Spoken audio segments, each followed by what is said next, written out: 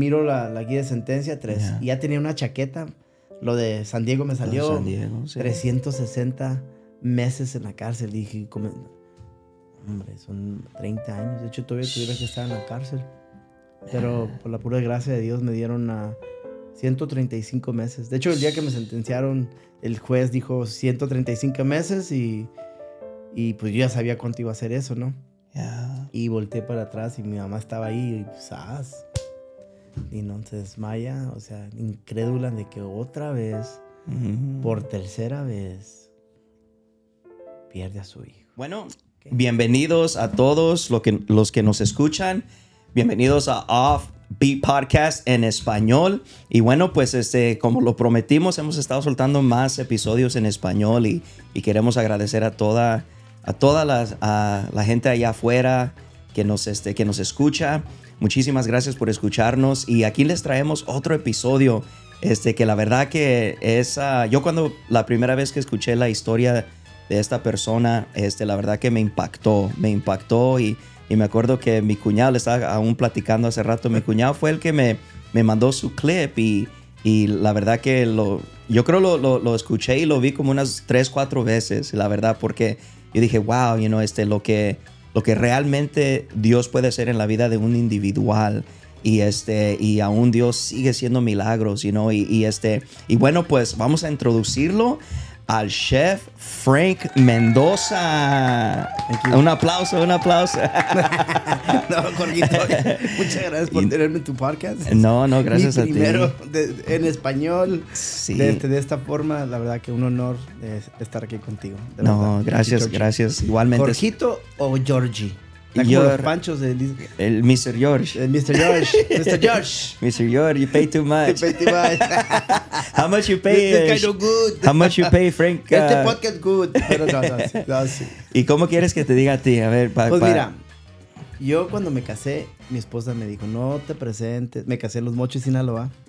Mi esposa es de Los Mochis, Sinaloa. Ok. Mis padres son mexicanos, de Culiacán, Sinaloa, y mi mamá es de Jalisco. Pero me casé en Los Mochis, Sinaloa. Pero a mí me dicen Pancho. Ok. Cuando me iba a casar, me dijo mi esposa, no te presentes como Pancho. Tú te llamas Francisco Mendoza. Sí, pero me conociste como Pancho. Pancho, de hecho en mi camisa, el chef, dije, yo me quería poner Pancho. Dijo, no. Chef Frank Mendoza. Bueno, pues, vamos a darle como Frank, ¿verdad? El chef Frank. Yeah. Pero ¿cómo gustas, hijo? No. Pues ahorita aquí se vale de todo. Ese es mi Frank, el hombre Frank. Eso. No, bueno, pues y antes de que pues entremos, ¿verdad? A lo que es tu testimonio y tu historia.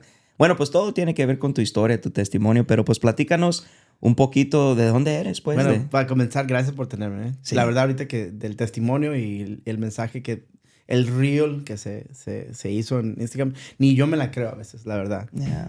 Que a veces hasta dónde Dios me ha traído, ¿no? Uh-huh. Y todo lo que ha pasado, ¿no? Yo soy originario del este de Los Ángeles. Soy un niño que nació en el este de Los Ángeles. Creo que todos los del este de Los Ángeles nacieron en un hospital que se llama el Hospital General. Oh, yeah, the General. General Hospital. Todos nacen ahí. Del condado, o el ¿verdad? White Memorial. No naciste, el General Hospital. O White Memorial. Pero yo soy niña del este de Los Ángeles. Mi mamá es de Jalisco, de un ranchito que se llama Esclavocán del Río. Mi papá es de Culiacán, Sinaloa. Ellos se conocen aquí en el mercadito del este de Los Ángeles. Perdón, soy hijo de padres inmigrantes. Se conocieron ahí. Y nací yo, soy el segundo de 3. Tengo mi hermana que es mayor, se llama Carmen, y un hermano menor que se llama Gabriel. Okay. Yo soy entre medio. Entonces, somos igual. Sí. El middle child. El middle child, la verdad que sí. Quisiera tener otro hermanito con mi abuelita. Tú 18, fíjate. Sí, pero ya creo que ya existía la televisión. O sea, que se calma. Somos 3. Soy original del este de Los Ángeles, pero soy criado en Culiacán, Sinaloa, fíjate. Ok. Naciste aquí y ¿a los cuántos años te fuiste para allá? Bueno, en general toda mi familia tenían sus hijos aquí, se iban a vivir a México, ¿no? Entonces, no fuimos la excepción, nomás que a mi papá no le gustó.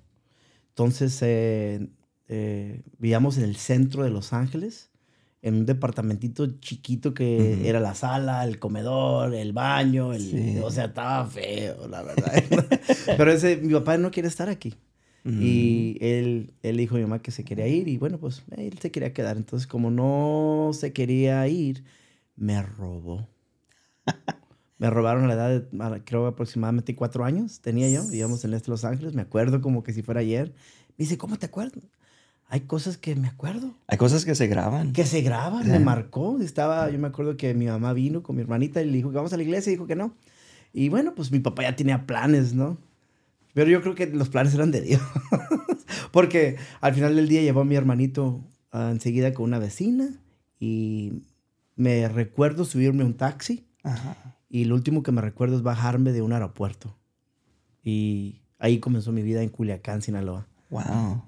Una colonia que se llama Tierra Blanca. Tierra Blanca. Hay hasta corridos. Tierra Blanca se encuentra. No, o sea, hay corridos de que Lamberto Quintero. Y sí, la de la de Lamberto. Ahí en esa ciudad, bueno, en esa colonia, es donde yo crecí por unos 4 o 5 años, me parece. Ok. So, fue... ¿Y cómo fue tu niñez allá? No, hombre, era un vago. Bagazazazo. Yo era vago. Hasta la fecha. Ya se me quitó. No, pero era un niño alegre, fíjate. Donde yo me encantaba andar descalzo en las piedras. Sí. Como allá no había calles pavimentadas. Entonces me gustaba cuando llovía, se hacía muchos arroyitos. Sí, me acuerdo que me metía a estos arroyitos y por los niños andan en calzones. Yo andaba buscando calzones ahí blancos. Y me acuerdo que salían cafeces. Pero por la tierra. Pero yo era feliz, yo era un niño feliz. Sí. Vivía en Culiacán, fui a la escuela en Culiacán. Una escuelita que se llama Agustina Ramírez. Era un burro. No me gustaba la escuela, era muy vago. Y pues ahí fue mi infancia. Tengo hermosos recuerdos de Culiacán, Sinaloa. Pero llegó un punto donde mis tías, que era muy vago, no, mi papá siempre se la pasaba borracho, no me cuidaba. Entonces como que le dijeron, Pancho, mira el niño, ya regrésalo con su mamá. Entonces, de hecho le pregunté a mi mamá, ¿por qué nunca fue por mí? Hijo, me dejaron con 2 chamacos y sin dinero. Y tu papá me decía que te iba a traer. O sea, a base de mentiras, mi mamá nunca fue por mí porque mi papá decía que me iba a traer. Yeah. Pero la verdad que ahora entiendo el por qué, entiendo el vivir sin teléfono, ¿verdad? Ahora todos estamos adictos al teléfono. Yeah. Un niño feliz, ¿verdad? Tengo un niño de 7 y de 9. Y pues, papi, ¿me prestas tu teléfono? Uno no pedía eso. Yeah. Uno vivía libre, descalzo. Sí, no, y luego es que México es otro rollo. Es que, sí. Allá la vida hay mucha libertad, pues. Hay mucha libertad y la verdad que es bonito. Es bien bonito la vida allá porque, o sea, estás ahí, básicamente te creces con el pueblo. Sí, ¿verdad? Te creces ahí con el rancho, ahí con la gente. Totalmente. Bueno, Tierra Blanca era un poquito así, estilo... mi abuelo era fabricante de tabiques. Ok. Los tabiques son para los construir rojos, casas. Me gustaba andar con él, me gustaba andar descalzo. Era muy feliz, pero dentro de mí sí me faltaba mi mamá. Sí me acuerdo que a veces sí recordaba, necesito mi mamá. Sí. Yo entiendo por qué estaba así, porque sabía que un día Dios me iba a usar de una manera de una manera que pudiera ayudar a un joven que pasó por lo mismo, ¿no? Sí. Entonces, yo entiendo eso. Fue muy difícil. Me acuerdo, soy una persona muy melancólica, ¿no? Creo que ese es mi termómetro ahora. Fácilmente me quebranta. Qué bueno, ¿no? Porque me pregunto, que cuando yo no me quebranto es que ya me he enfriado. No me importa. Sí. Entonces, esas son mis infancias. Fue una parte en Jalisco y después en Culiacán, Sinaloa. Entonces, ¿tu mamá también se regresó no, nunca. Ella se quedó aquí, en el centro okay. de Los Ángeles. Ya cuando regresamos, ya me acuerdo que ya era tiempo que mi papá me mandara de regreso. No sabía leer, no sabía escribir, no me importaba. Era un burro. No, y luego esa es la cosa, pues, allá de la escuela de Eso es lo bueno, México. que somos burros. O que no. Pero fíjate que la vagancia me ha servido ahora. Porque uno, cuando eres vago, te metes donde sea, no le temes a nada. Y bueno, también me metía en problemas, ¿no? Esa misma tendencia de ser libre y soberano, ¿no? Sí. llegando acá también metí varios problemas porque así era, mi mente era libre y soberana, hacía lo que sea.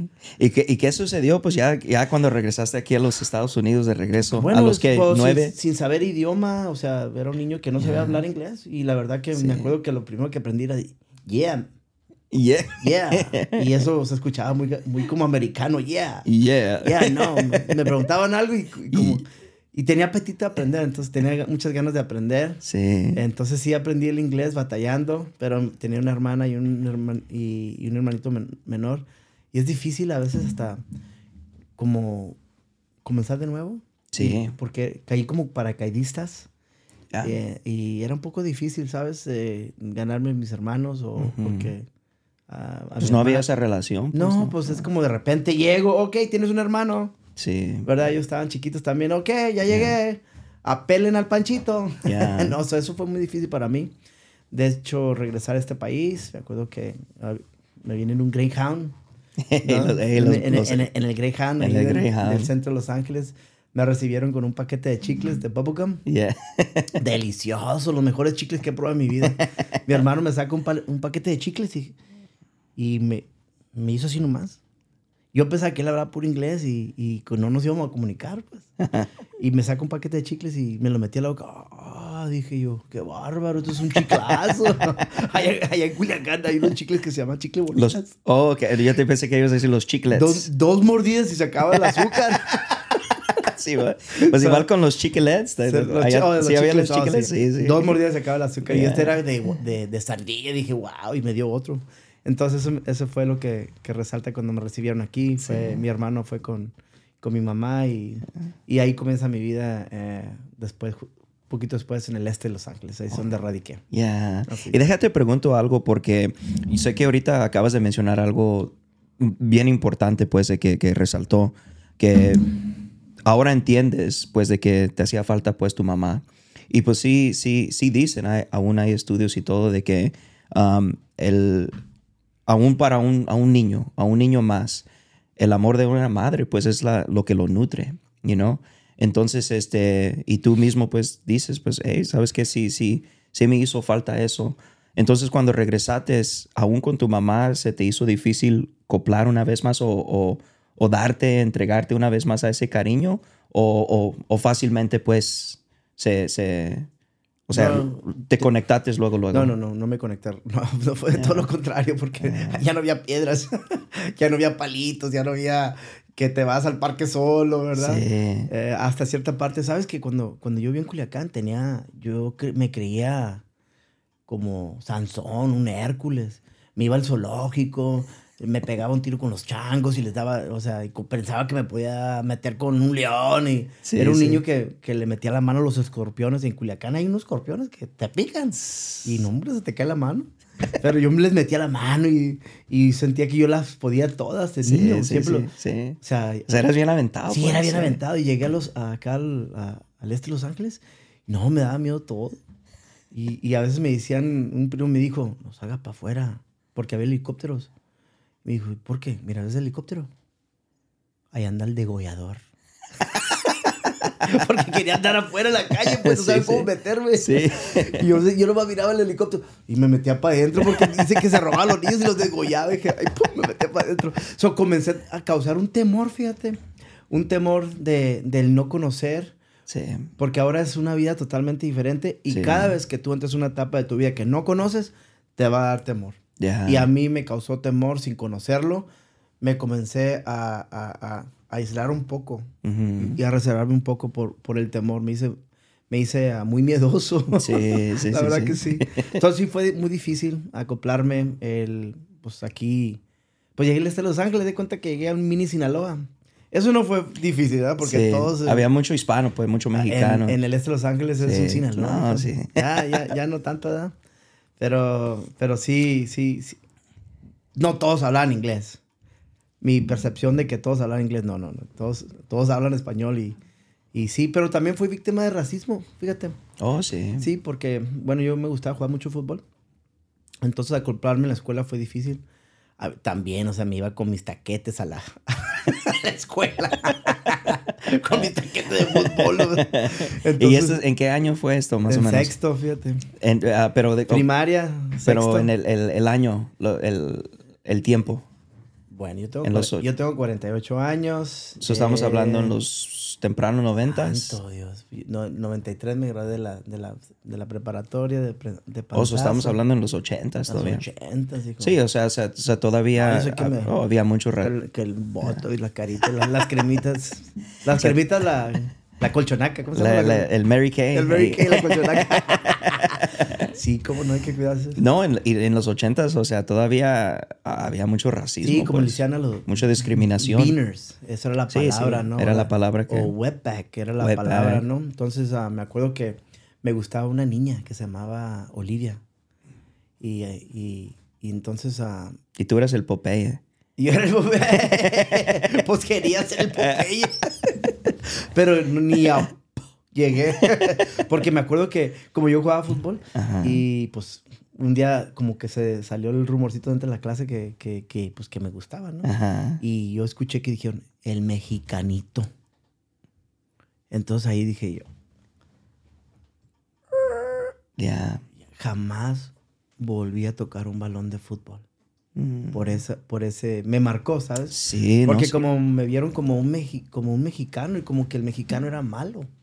Era wetback, era beaner. Y aunque yo estaba más clarito que todos los demás, ¿no? Sí. pero yo sentí realmente un racismo en mi vida. Y yo creo que allí es donde mucha gente, como hoy en día, hay mucho activista, y hay muchas cosas pues que están al lado pues del movimiento hispano, pues del movimiento mexicano y todo. O sea, la cultura ha cambiado bastante. Pero lo que mucha gente no entiende es de que en esos años, en los 80s y en los 90s, o sea, mucha gente, pues, como tú eres un buen ejemplo de eso, o sea, que empezaste como queriendo a perder esa identidad o a aislarte de esa identidad porque en ese tiempo, pues, no se aceptaba. O sea, había un racismo extremo, o sea, una discriminación y un racismo extremo, que estaba pasando entre muchas... Y no solamente con el gabacho, pero aún con el chicano en contra del mexicano, los negritos en contra de los mexicanos, los güeros en contra de los mexicanos, o sea, los chinos contra los mexicanos. O sea, había algo fuerte en esos tiempos, Y entonces, y qué bueno que traes ese punto, porque o sea, mucha gente hoy, como es la cultura, pues está de aquellas, o sea, es bien aceptado, o sea... Pero en esos tiempos era duro. Era muy difícil para mí. Sí. Y me marcó para amar un deporte como el fútbol y después dejarlo. Fue muy difícil para mí aceptar esa parte. Eran realidades que tenía que aceptar, ¿no? Que no era Culiacán, Sinaloa. Que era otra realidad, ¿no? Que yo me estaba enfrentando. Entonces yo comencé a buscar cosas donde yo me podía identificar, ¿no? Uh-huh. Y es donde ahí mi vida comienza a tomar ciertos cambios. ¿Qué tipo de cambios? Bueno, el cambio de más vagancia, ¿no? Aunque la verdad, mi mamá sí me hizo mucho énfasis. Me acuerdo que cuando llegué a este país, pues me metieron en lo que se conoce como ESL. Como niños que... De la segunda edad. Sí, segunda edad o bajo aprendizaje. Sí. Yo llegué y, no, pues yo me tengo que poner las pilas porque no quiero que me miren como tonto. Cosa que siempre he hecho, ¿verdad? Sí. De que mi esposa me dice que quería ser Frank, no Pancho. Quería ser Frank, no Pancho, es cierto. No, la verdad. Quería como caerles bien a todos. Sí. No, pues todo deseo, mucho deseo de un adolescente. Sí, entonces comienza me comienzo a identificar más con la música, ¿no? De pues, música que estaba pegando en el momento, ¿no? Dinámicos, los Intocables del Norte, cosas norteño y pues estas canciones también hablan de muchas cosas. Uh-huh. Y pues la mente de un niño, pues... mi mamá trabajaba 3 trabajos. Ella me acuerdo que estaba en welfare cuando estábamos jóvenes. Mi papá pues siempre estaba tomado. Generalmente soy hijo de vendedor de carros. Vendía carros mi papá. Pero se gastaba la renta. Entonces mi mamá trabajaba 3 trabajos. Entonces era muy esforzada. Y cuando llegó un punto donde ya no necesitaba el welfare, fue el welfare, le dijo, ya no necesito welfare. En aquel entonces el welfare sí, o sea, era para gente necesitada. Sí. Y algo que sí, hermoso recuerdo de mi madre que dijo, yo no necesito welfare. Ya. Yo no soy mantenida. Sí, sí. Voy a trabajar. O sea, lo usó para lo que lo necesitaba, Sí. el tiempo que lo necesitaba, que como dices, es para eso, pues. Sí. Es un tiempo de necesidad, lo usas, pero llega a un punto donde... Totalmente. No, y es donde mi vida comienza a cambiar porque tanto trabajo y mi papá borracho, pues ¿quién iba, quién nos iba a mentorear? ¿Quién nos iba a dar ese consejo? El no lo hagas, el stop, ¿no? Sí. Aunque mi mamá siempre lo hizo. Me acuerdo que una vez me robé un short de esta Sears. Oh. Me robé un short y... La famosa Sears. Y mi primo le dijo que me había robado un short. Y me acuerdo que ella agarró ese short y enfrente de la calle, gente pasando, aquí me lo quemas el short, y sacó columbre. Y la gente pasaba y no, yo no voy a tener un ratero en mi casa. Y nunca sé, y qué hermoso ejemplo me dio ese día, ¿verdad? De que, o sea, sí tuve una madre que sí deseaba cuidarme, deseaba darme valores, que sí lo dieron, pero también que tenía que trabajar. Claro, claro. Y nunca, ahorita ya, pues cuando lo hablas, pues, o sea, lo dices con ese entendimiento, pues, de que, hey, ella tenía ese deseo, pero pues tenía que trabajar. Pero en ese entonces, o sea, nunca tenías como un rencor o un odio, nunca te nació nada de eso por tus padres, por tal vez no estar allí en ese momento para ti y tus hermanos. Creo que muchas de las cosas que yo comencé a hacer, yo decía, yo voy a salir de la pobreza, cueste lo que le cueste, dure lo que dure. Voy a hacer lo que se tenga que hacer. Yo estaba dispuesto a todo porque sentía que me sentía la víctima, ¿sabes? Mi papá siempre está borracho, mi mamá siempre está trabajando. Y con mi papá le pegaban ataques epilépticos porque tomaba mucho. Siempre iba todo el equipo de los bomberos, los paramédicos, los policías. Y era algo muy traumante porque le comenzaron a pegar ataques epilépticos y yo siempre daba la cara cuando le pegaban los ataques. Entonces me daba mucha vergüenza que la gente... Yo recogía a mi papá de los parques, ya estando en este país otra vez, ya me decían... Pancho, tu papá está en el parque, está tomado. Dije, y se va a gastar la renta. Tengo que hacer algo. Entonces ya tenía que mis 13 y manejaba, yo agarraba el carro a esa edad. Como mi papá tenía lo que él dice, yonquecitos. Sí. O sea, agarraba una llave y me iba al parque en el este de Los Ángeles, que se llama Evergreen o el Fresno. Si el que lo está escuchando no conocen esos parques. Pero yo iba y encontraba a mi papá todo tirado me daba una vergüenza, Jorge. Una vergüenza que yo no quería que él fuera mi papá. Me pesaba mucho. Pero tenemos una excelente relación yo y mi papá hasta el día de hoy. No, por eso, sí pude ver unos videos que subiste el Día de los Padres. Se me hace, sí. Y por eso pregunto esa pregunta, porque, o sea, es un testimonio de que vamos cambiando, pues, de que nos vamos cambiando y nos vamos transformando. Y también, pues, la vida tiene una forma de enseñarnos, de mostrarnos de que en esos tiempos, o sea, recordamos esos tiempos o esos momentos de cómo nos hacían sentir para aprender, no para hacernos la víctima, pero para poder aprender y también usar esas emociones, usar esas experiencias y aún para poder mejorar las relaciones presentes, si se presta. Y es lo que yo veo, pues, que se te ha prestado, ¿verdad? Poder restaurar esa relación con tu papá. Y sabes que Dios me recordó, mi hija le dije, Valentina, tengo una niña de 9 años y un varocito de 7, ella tenía 6. Le dije, hija, ¿qué quieres para tu cumpleaños? Dijo, papi, ¿me puedes llevar pizza a la escuela? Dijo, ¿nomás quieres pizza a la escuela? Sí, no, pues no, me gusta. Y dije, sí, pizza. Y digo, oye, tengo una idea. ¿Qué tal si te llevo pizza a tu escuela, pero yo tengo los disfraces de Los Increíbles? Mr. Incredible. Me lo voy a poner y te lo llevo.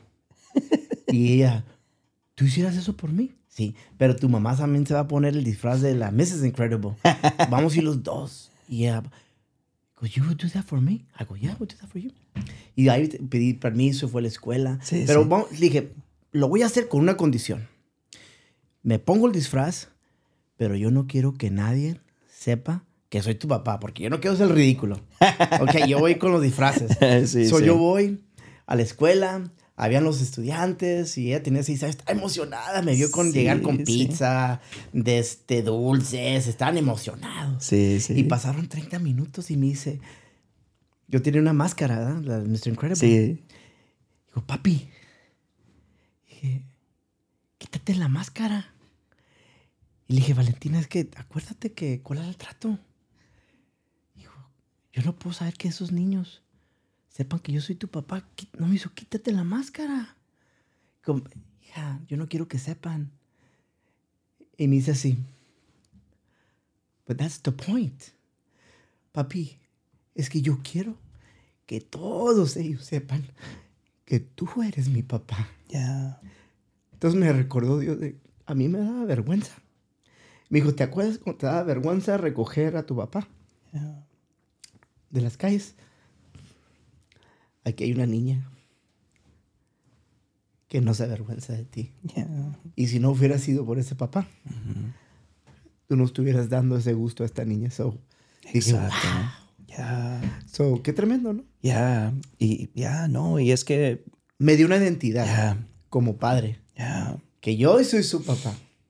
Y que ese hombre, por más cosas que te haya hecho en la vida, yo sé que alguien lo va a escuchar. Por más cosas que te haya hecho en la vida, a lo mejor dices holgazán, flojo, borracho, bueno para nada, mujeriego, pero te dio la vida. Exacto. Y tú puedes escoger ser la víctima o ser un buen papá. Y yo escogí de no ser la víctima. Primero tenía que sanar. Y escogí no ser la víctima y ser un papá. That's good, man. Eso es bueno, eso es algo que yo creo va a ministrar a mucha gente, porque sí, es cierto, o sea, podemos tomar una decisión. Todos tenemos esa decisión, todos tenemos pasado, problemas que nos hemos enfrentado, pero tenemos una decisión. Vamos a permitir que esa situación nos identifique, que nos marque por vida, que seamos las víctimas, o podemos usar eso para cambiar nuestro presente, y qué bonito, pero en esos tiempos, pues, todavía creciendo de adolescente y todo eso, viendo a tu papá, viendo a tu mamá trabajar 3 trabajos, ¿qué empezó a pasar contigo cuando empezaste a ya entrar a la high school, tus teenage years? Bueno, ya después comencé me encantó la escuela, comencé a jugar buen béisbol. Vengo de familia que juega mucha pelota de béisbol. Aunque yo levanté el béisbol ya muy tarde. Desde cuando alguien lo trae en la sangre, lo trae. Y era muy bueno para ello. Yo quería ser pelotero de Grandes Ligas, fíjate. Nomás que como estaba muy chapito. No crecí. No crecí. No, y luego también allá en Sinaloa les gusta mucho el béisbol. Mi papá, tengo tíos que jugaron profesionalmente en la Liga del Pacífico, ¿no? Y mi papá era muy bueno para jugar béisbol. Y fíjate, nunca jugué ni una pelota he cachado con él hasta el día de hoy. Saliendo de este pub que le voy a hablar. Y vamos a ir al parque. Pero sí. Entonces comencé a agarrar otra actitud en la escuela. Después me voy a la prepa. Y tenía momentos donde brillaba, pero también me jalaba. Hay una cultura así de sí, señor, sí, soy del rancho, soy de Botasia. O sea, que me jalaba, ¿no? La camioneta y me deslumbraba y los corridos. Y como dicen en Sinaloa, estaba bien piñado. Quería hacer, la neta, yo tenía hasta un tío me decía Rafaelío. Rafaelío como Rafael Caro Quintero. Sí. Y yo me dice, Rafaelío. Y dije, yo bien piñado, como dicen en Sinaloa, o sea, me la creía, ¿no? Entonces pero yo en mi mente, fíjate que yo llegué a la conclusión que muchos de lo que andábamos en eso, incluso hasta el día de hoy, no son mala gente, fíjate. No. Son gente que no saben el daño que causamos con hacer eso, pero que son muy buena gente, son bien chambeadores. Para andar en ese rollo se necesita hacer cosas que requieren mucho esfuerzo, ¿verdad? Pero yo me di cuenta de en lo que yo andaba y dije, yo no soy ese tipo de gente, yo no quiero dañar a la gente. Yo no quiero vender esas cosas, porque yo sé que dañan a la gente. Pero mi actitud en aquel entonces era, yo iba a salir de la pobreza. Hubo un divorcio entre mi mamá y mi papá que causó que realmente Y tenía una noviecita que también me sentía... Like I was broken hearted. Estaba partido de corazón. Y sabes que la falta de esperanza causa que uno tome decisiones equivocadas. You know? Y a los 18 caí en la cárcel. Me ofrecieron un trabajito para cruzar marihuana. Ok.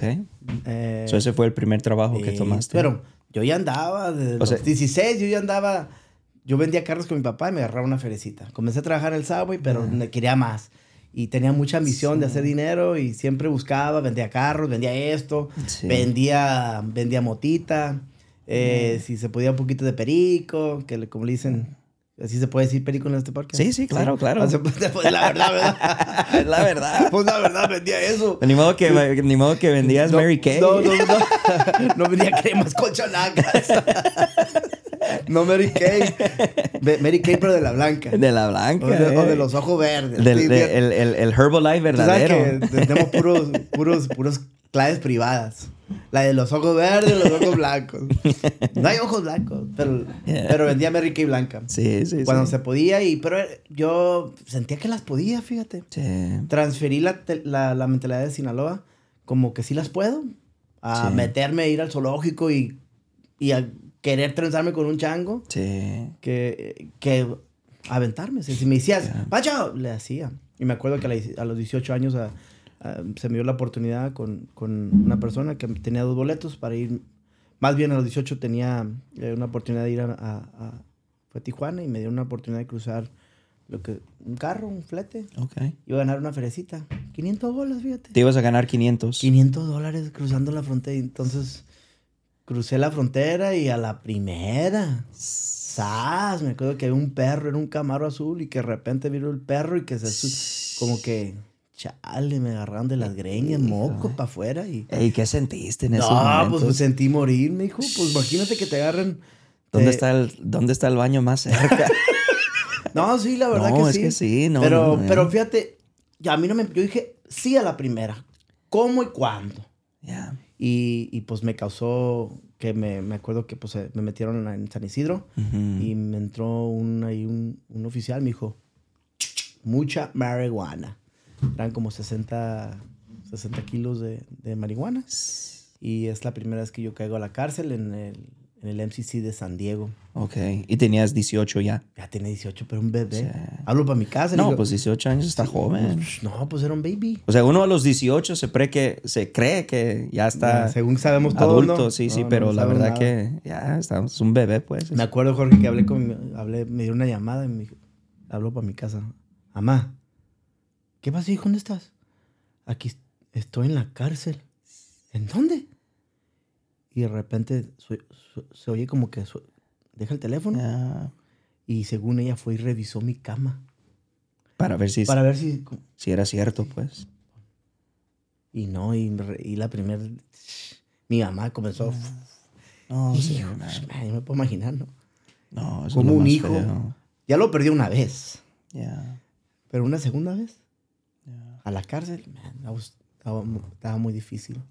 No, y escuchar la voz y las lágrimas, pues, de una mamá. Oh, no. That was hard. Yeah. Hasta ahorita. Yeah. So, si estás viendo mamá, discúlpame.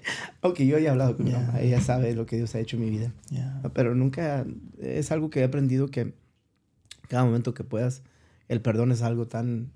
El perdón es sanidad. Yeah. Si tú no perdonas, aunque no te hayan hecho nada, aunque hayas hecho algo, si tú perdonas, hay sanidad. Yeah. Entonces, que lo he hecho muy, muy a seguido, más ahora. Pero sí, es la primera vez que caí en la cárcel. Me acuerdo que ahí estaba en una cárcel federal y estaba en el cuarto piso de donde estaba. Ahí pasaron los hijos del Mayo Zambada, pasaron el Chino antes. Estaban en esa cárcel. ¿Qué anda haciendo un joven de 18 años en esa cárcel federal? Sí. Pues yo estaba en un cuarto piso y me acuerdo que mi mamá pues sí tenía el temor de Dios, fíjate. Y me acuerdo, Señor, sácame de aquí. Yo sé que muchos han dicho y los que están viendo. Sí. Si me perdonas de esta, si me sacas de esta, Sí, te sí. prometo Sí. que ya no voy a hacer esto. Así que, bueno, Sí, ¿verdad bueno. que muchos han hecho eso? Oh, sí, Hasta sí, tú, sí. porque tengo... Oh, no, hombre. que yo tienes buenas tú. Yo creo allá Dios tiene una buena lista. ¿Qué onda, Jorge? Con Like, esta, ¿sabes? ándale, pues. Pues, ¿sabes qué? Me dieron una oportunidad de salir. El juez me vio y dijo, man, estás muy joven para estar en la cárcel. Yeah. Acabas de salir de la prepa. ¿Qué estás haciendo con tu vida? Le dije, quiero que te metas al colegio. Si te metes al colegio, me traes tu transcripts, te saco de la cárcel. Wow. Y pues me dio fianza para que me fuera y me metí al colegio. Fui a un colegio que se llama LA Trade Tech Center. Ok. Y fue de electricista. Ok. Como un primo estaba yendo, dije, pues me colo contigo. Y sí fui. Y sí. O sea, sí cumpliste. Sí cumplí y comencé a ir a la escuela. Pero ¿qué crees? ¿Qué pasó? Se me olvidó del cuarto piso. Se me olvidó de esa promesa que le hice a Dios. Que si me iba a sacar, yo ya me iba a portar bien. ¿Y sabes qué fue lo que dije, Jorge? A la otra, si me agarran, que sea por algo bueno. Aparte lo declaré. Qué tremendo, ¿no? Y sí. Había momentos de... Mi papá y mi mamá se divorciaron en ese entonces. Sabía que yo... Entonces nadie se quería ir a vivir con mi papá. Yo me voy a vivir con mi papá. Comienzo a trabajar de electricista, pero ya otra vez hasta en probation comencé a chambear ya ahora ya no estaba moviendo onzas. Ya estaba moviendo kilitos. Un kilito para acá, un kilito para allá. Mi trabajo. No despertaba. No dormía. Yo llegaba. Trabajaba bien, ¿eh? Era electricista. Sí me recibí de electricista. Eso sí. Y trabajaba, pero no paraba. Tenía mis clientes. Pancho. Y andaba para arriba. Mi papá... Eso sí, mi papá, fíjate que nunca hizo eso. Nunca me inculcó eso. Siempre estuvo en desacuerdo. Pero mi mentalidad era que yo iba a salir adelante. Cueste lo que cueste. Yeah. Yo ya no quería esa vida de pobre, de jodido, viviendo en un lugar de cucarachas con mi papá que era borracho. Yo no quería eso. Yo quería salir de la pobreza, cueste lo que cueste. Sí. Y llegó la oportunidad, fíjate. Yeah. Donde me dan 2 boletos de avión. Vámonos para Chicago. ¿Para Chicago? ¿Y qué vamos a hacer para allá? A trabajar. Y me acuerdo de agarrar el boleto mío y me voy con mi papá. Le dijo, jefe, I love actually. Yeah. ¿A dónde vas, hijo? A Chicago. ¿A Chicago? ¿Y qué vas a hacer en Chicago? ¿A trabajar? Pero si tienes tu trabajo, hijo de electricista y... Pues me voy con su bendición o sin su bendición. Yeah. Y me fui. And I didn't look back. Yeah. So de allí, ¿cuántos años tenías cuando te fuiste para Chicago? Tenía como unos 21. Ok, entonces de los 18 años, boom, te agarran, te meten a la federal, fuiste a la escuela. Todavía estabas en probation, dijiste. ¿Por cuánto tiempo de probation te habían dado? 3 años. 3 años. Ok, y de allí, pues, todavía andabas, pues. En probation o sea, todavía andabas ahí moviendo cosas. Sí, ahí, yo quería pues, ser malandro, yo quería ser narco. Sí, es la sí. verdad. Yo tenía un enfoque que yo quería ser narcotraficante. Yo quería ser... Ese que sale en el corrido, ese vato pesado. La neta que sí. De hecho, nunca me gustaron las pistolas, ni... De hecho, me acuerdo que un día por un jale que había hecho, me dieron una pistola a cambio. Y me acuerdo que mi papá un día me habla y me dijo, quiero que vengas. Y dije, y aquí estos vatos. Y dije yo, bueno, pues, agarré la pistola, le subí un tiro y me la fajé. Y me acuerdo que cuando ibas bajando de las escaleras... Ajá. Yo estoy seguro que fue Dios que causó una incomodidad dentro de mí, que cuando yo me bajé, ¿qué voy a hacer con la pistola? Me regresé y dejé la pistola. Entonces mi papá se había peleado y él quería que yo le pegara a un señor. Y le dije, yo no le voy a pegar a ese señor. Entonces, yo amo a mi papá, pero me hizo hacer cosas. No me habló por mucho tiempo porque no le quise pegar a un señor porque se peleó. Le dije, usted se pegó un tiro con alguien y le pegaron, aguante la vara. Le dije.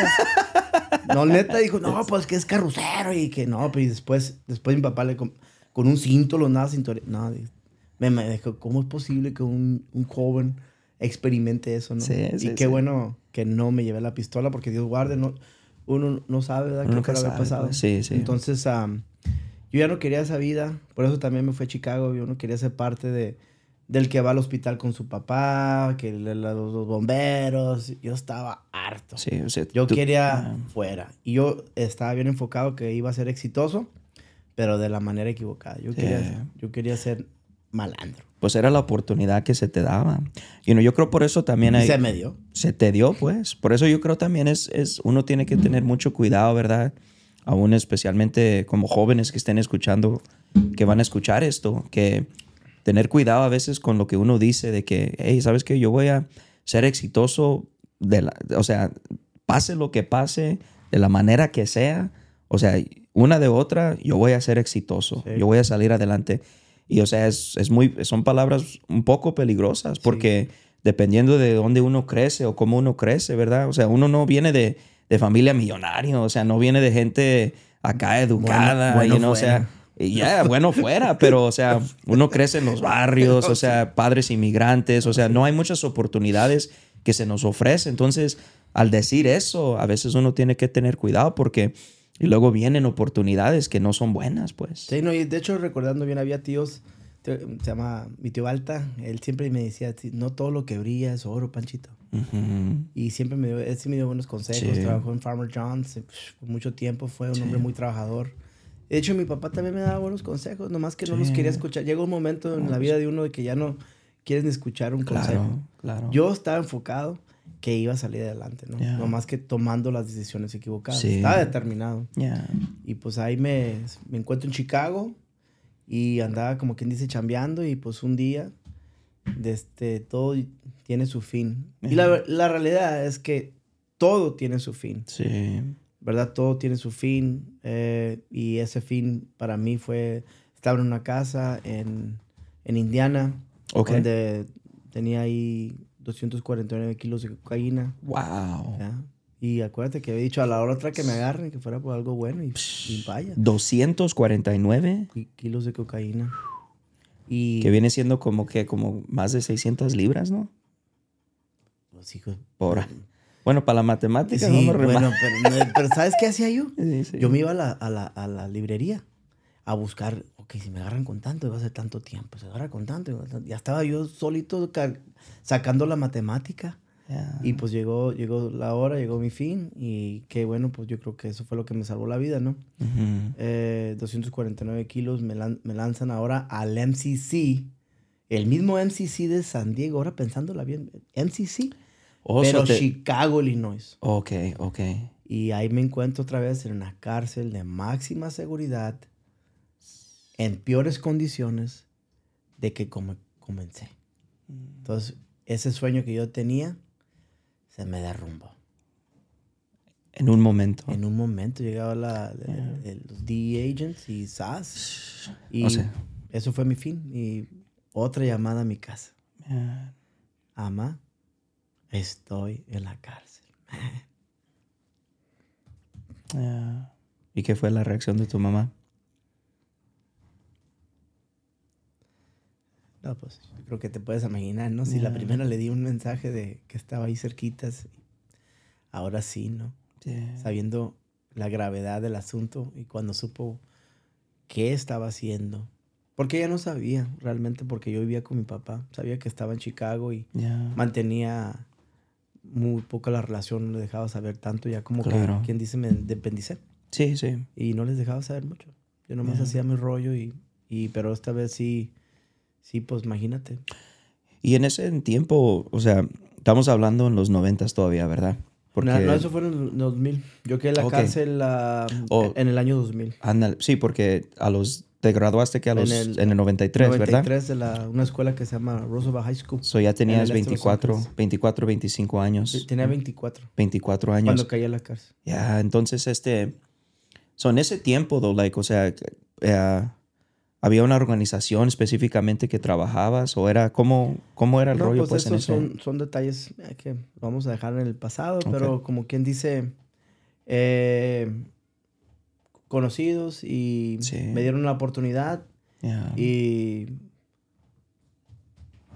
hoy no se encuentra con nosotros. Yeah. ¿Qué es la finalidad? En ese ambiente es Sí. o la muerte, o la cárcel, o otros que quedan locos. Quedan De locos, tanta pues, sí. droga. Yo me Yeah. acuerdo que yo me desvelaba consumiendo cocaína 3 días. Sí. O sea, no dormía, era tomar, loquear. Yeah. Y eso era el mundo, ¿no? Y para muchos que piensan que esa es vida. ¿Es vida? No es nada de vida, es una vida que me acuerdo una vez que duré 3 días y me acuerdo así paniqueado. Yeah. O sea, y así andaba, yo me puedo imaginar. Y ahora que yo ya conozco esa vida Uh-huh. y las características Sí. de una persona que se droga, Uh-huh. pues ahora yo lo miro en otro y digo, wow, ese no anda bien. Yeah. Y uno piensa que uno es un adicto funcional. Pero no lo somos, al único que engañamos. Es uno mismo. Es uno mismo. Porque cuando yo miro que la hermana, ¿cómo anda? No ando bien. Bien mal anda. Sí, se te nota, ¿no? Está la mano, ¿no? Sí, Está sí, sudando. sí. Yo sudaba profundamente. Yeah. Me preguntaba por qué sudo, porque tengo calor. No, hombre, pues es un friazo y con un sudor, Y imagínate. luego allá en Chicago, Indiana y todo sí. eso. Pero No, ¿sabes sí. qué? También me ha ayudado, fíjate. Porque ahora que ya estoy sobrio, ya no hago ese rollo, un loco conoce a otro loco. Sí, sí, Uno, sí. ¿por qué vas para allá? No, porque un loco conoce a otro loco. Yeah, ¿Verdad? Uno sabe meterse en ciertos Sí. lugares y no le teme porque el loco era. Sí, Y no sí. era loco así que no me gustaba la violencia, me gustaba pistear, me gustaba periquear. Yo quería hacer billetes, era mi mundo. Yeah. Y se acabó. No, sí, sí. Y es lo que, regresando un poquito a lo que dijiste hace rato, es cierto lo que dijiste, que la mayoría de muchos de los que andan en esa vida son buena gente. Oh, sí. O sea, son gente, que ama a su familia. Sí. Muchos de ellos son buenos padres de Claro. sus hijos y todo. O sea, como dices tú, o sea, ellos, su objetivo es, yo nomás quiero hacer dinero, pero lo están haciendo en algo equivocado. ¿A Pues. costo de qué? ¿A ¿no? costo de qué? A Pues, costo de una familia, a costo de un hijo. Nadie sabe el daño que le hace cuando miras a un familiar, a un hijo, Sí. una hija, ¿no? O en tu caso que tú pasaste por una casa de rehabilitación. Sí, sí. O sea, qué doloroso haber sido, ¿no? Para Sí. una mamá, para un papá, para un familiar. Yeah. Hasta que tú miras realmente de cerca el daño, dices tú, Sí. yo no quiero ser parte de eso. Y eso fue mi caso. Ya. Y entonces allí, a los 24 años, boom, caes y tu primer caso grande, se puede decir, ¿verdad? Federal. Y Segundo caso. ¿Y ¿Sabes cómo? que el caso federal es como te dan un número, 45598-198. Ese Vuelvo era a tu caer, número. sí. Sí. Vuelves a caer, el mismo número te dan. Yeah. Es como el Social Security. O sea, siempre se te marca, pues. Te marca, te sigue por el resto Yeah, de tu vida. Entonces, poco pórtese bien, raza, porque le van a dar un número federal y no es muy agradable. No. Yo siempre que hablo con jóvenes que pasaron por situaciones similares o tal, yo siempre les digo, no, o sea, siempre lo escuchamos que, ya cuando estás en el sistema es bien difícil salir. Oh, sí. Y yo siempre les digo, o sea, es un dicho, pero es muy cierto. O sea, yo les digo, yo les trato de animar, decir, si tú puedes evítalo a todo precio, a todo costo. O sea, tú evita eso porque es algo feo cuando te traen a la mira de esa manera. ¿Sabes qué? Cuando a los 18 también me agarraron manejando borracho, Uh-huh. me dieron a un DUI. Un DUI. Y fue antes de que me fuera a la cárcel. Y me acuerdo que me metieron en el este de Los Ángeles a la cárcel, del sheriff. Ok. Y me acuerdo que había un sureño, me dije, so, homie. Y dice, te sales, carnal. Sí me dijo, te sales, tú te quites la borrachera, carnal. Yeah. Te van a soltar. Yeah. Yo voy para la pinta, me dijo. Y nunca se me olvidó cuando me dijo, ¿sabes qué? Así comenzamos, carnal. Comenzamos con un ticket. Yeah. Y no lo pagas. Y ahí te ponen failure to appear. Yeah. Ya tienes una orden de arresto. Yeah. Y después es otro ticket. Y se van acumulando las cosas. Yeah. Y después te agarran borrar. Y ahí se te hace fácil meterte al crimen. Mejor, mira, me dijo, sí. ¿Sabes qué, homie? Mejor pórtate bien, morro. Y yo pues estaba todo borracho, ¿no? Y es cierto, abrió una puerta y me fui, ¿no? Sí. Y él iba para, nomás para la pinta, como él dijo. Y nunca se me olvidó ese consejo. Que es cierto que poco a poco el crimen comienzas con robándote un short de la Sears. Y después fue vender poquito de esto. Y después es robarte un carro. Y después fue hacer otra cosa. Y así sucesivamente. La actividad criminal va aumentando. Claro, claro. Y de repente pierdes el miedo. O sea, tu tolerancia para los riesgos. Y eso es algo que qué bueno que tocamos en eso, porque yo creo que eso es lo que tenemos que estar más alertas, como papás, pero también como cultura, como sociedad, de crear oportunidades porque lo que pasa es que tú hace rato lo dijiste, de niño eras aventado, eras travieso y esto, y o sea, para la escuela, burro y todo lo que sea, pero, o sea, aventado, o sea, no le tenías temor a los riesgos. Entonces pasa un cambio, te reservas y luego de repente otra vez empiezas a experimentar riesgos, empiezas a experimentar el aventarte en ciertas cosas. Y tu confianza, pues, empieza, como dicen en inglés, tu self-esteem, pues, tu confidence empieza a aumentar. Entonces, yo creo por eso es tan importante que nosotros creamos oportunidades de buenos riesgos para nuestra comunidad, porque yo creo que esa tolerancia que tú tenías era una tolerancia buena, pero para las cosas malas. Sí, pues, ¿sabes qué? Pero se llama acción masiva para lo negativo. Entonces ahora hago acción masiva para lo positivo. Y es el mismo resultado. Te da resultados. Más o menos sin el riesgo de caer en la cárcel, el riesgo de causar daño. O sea, ahora soy el mismo. Pero ya estoy consciente de que mi acción masiva para lo positivo tiene tanto impacto como la acción masiva para lo negativo. La acción activa era problema, policía, mis padres, o sea, que sí me castigaban, que sí tenía sus problemas. Claro. Entonces, aquel que se quiere dedicar a ese tipo de cosas tiene el mismo riesgo. El que es en ese, no descansan. No. Andan son hasta recepcionistas, son manejadores, son administradores, son... No, y qué bueno que tocas de eso, porque esa es una de las cosas que yo siempre digo. Yo siempre digo cuando yo miro, como mi esposa acá rato, ella me dice, man, ¿a ti cómo te gusta verlas?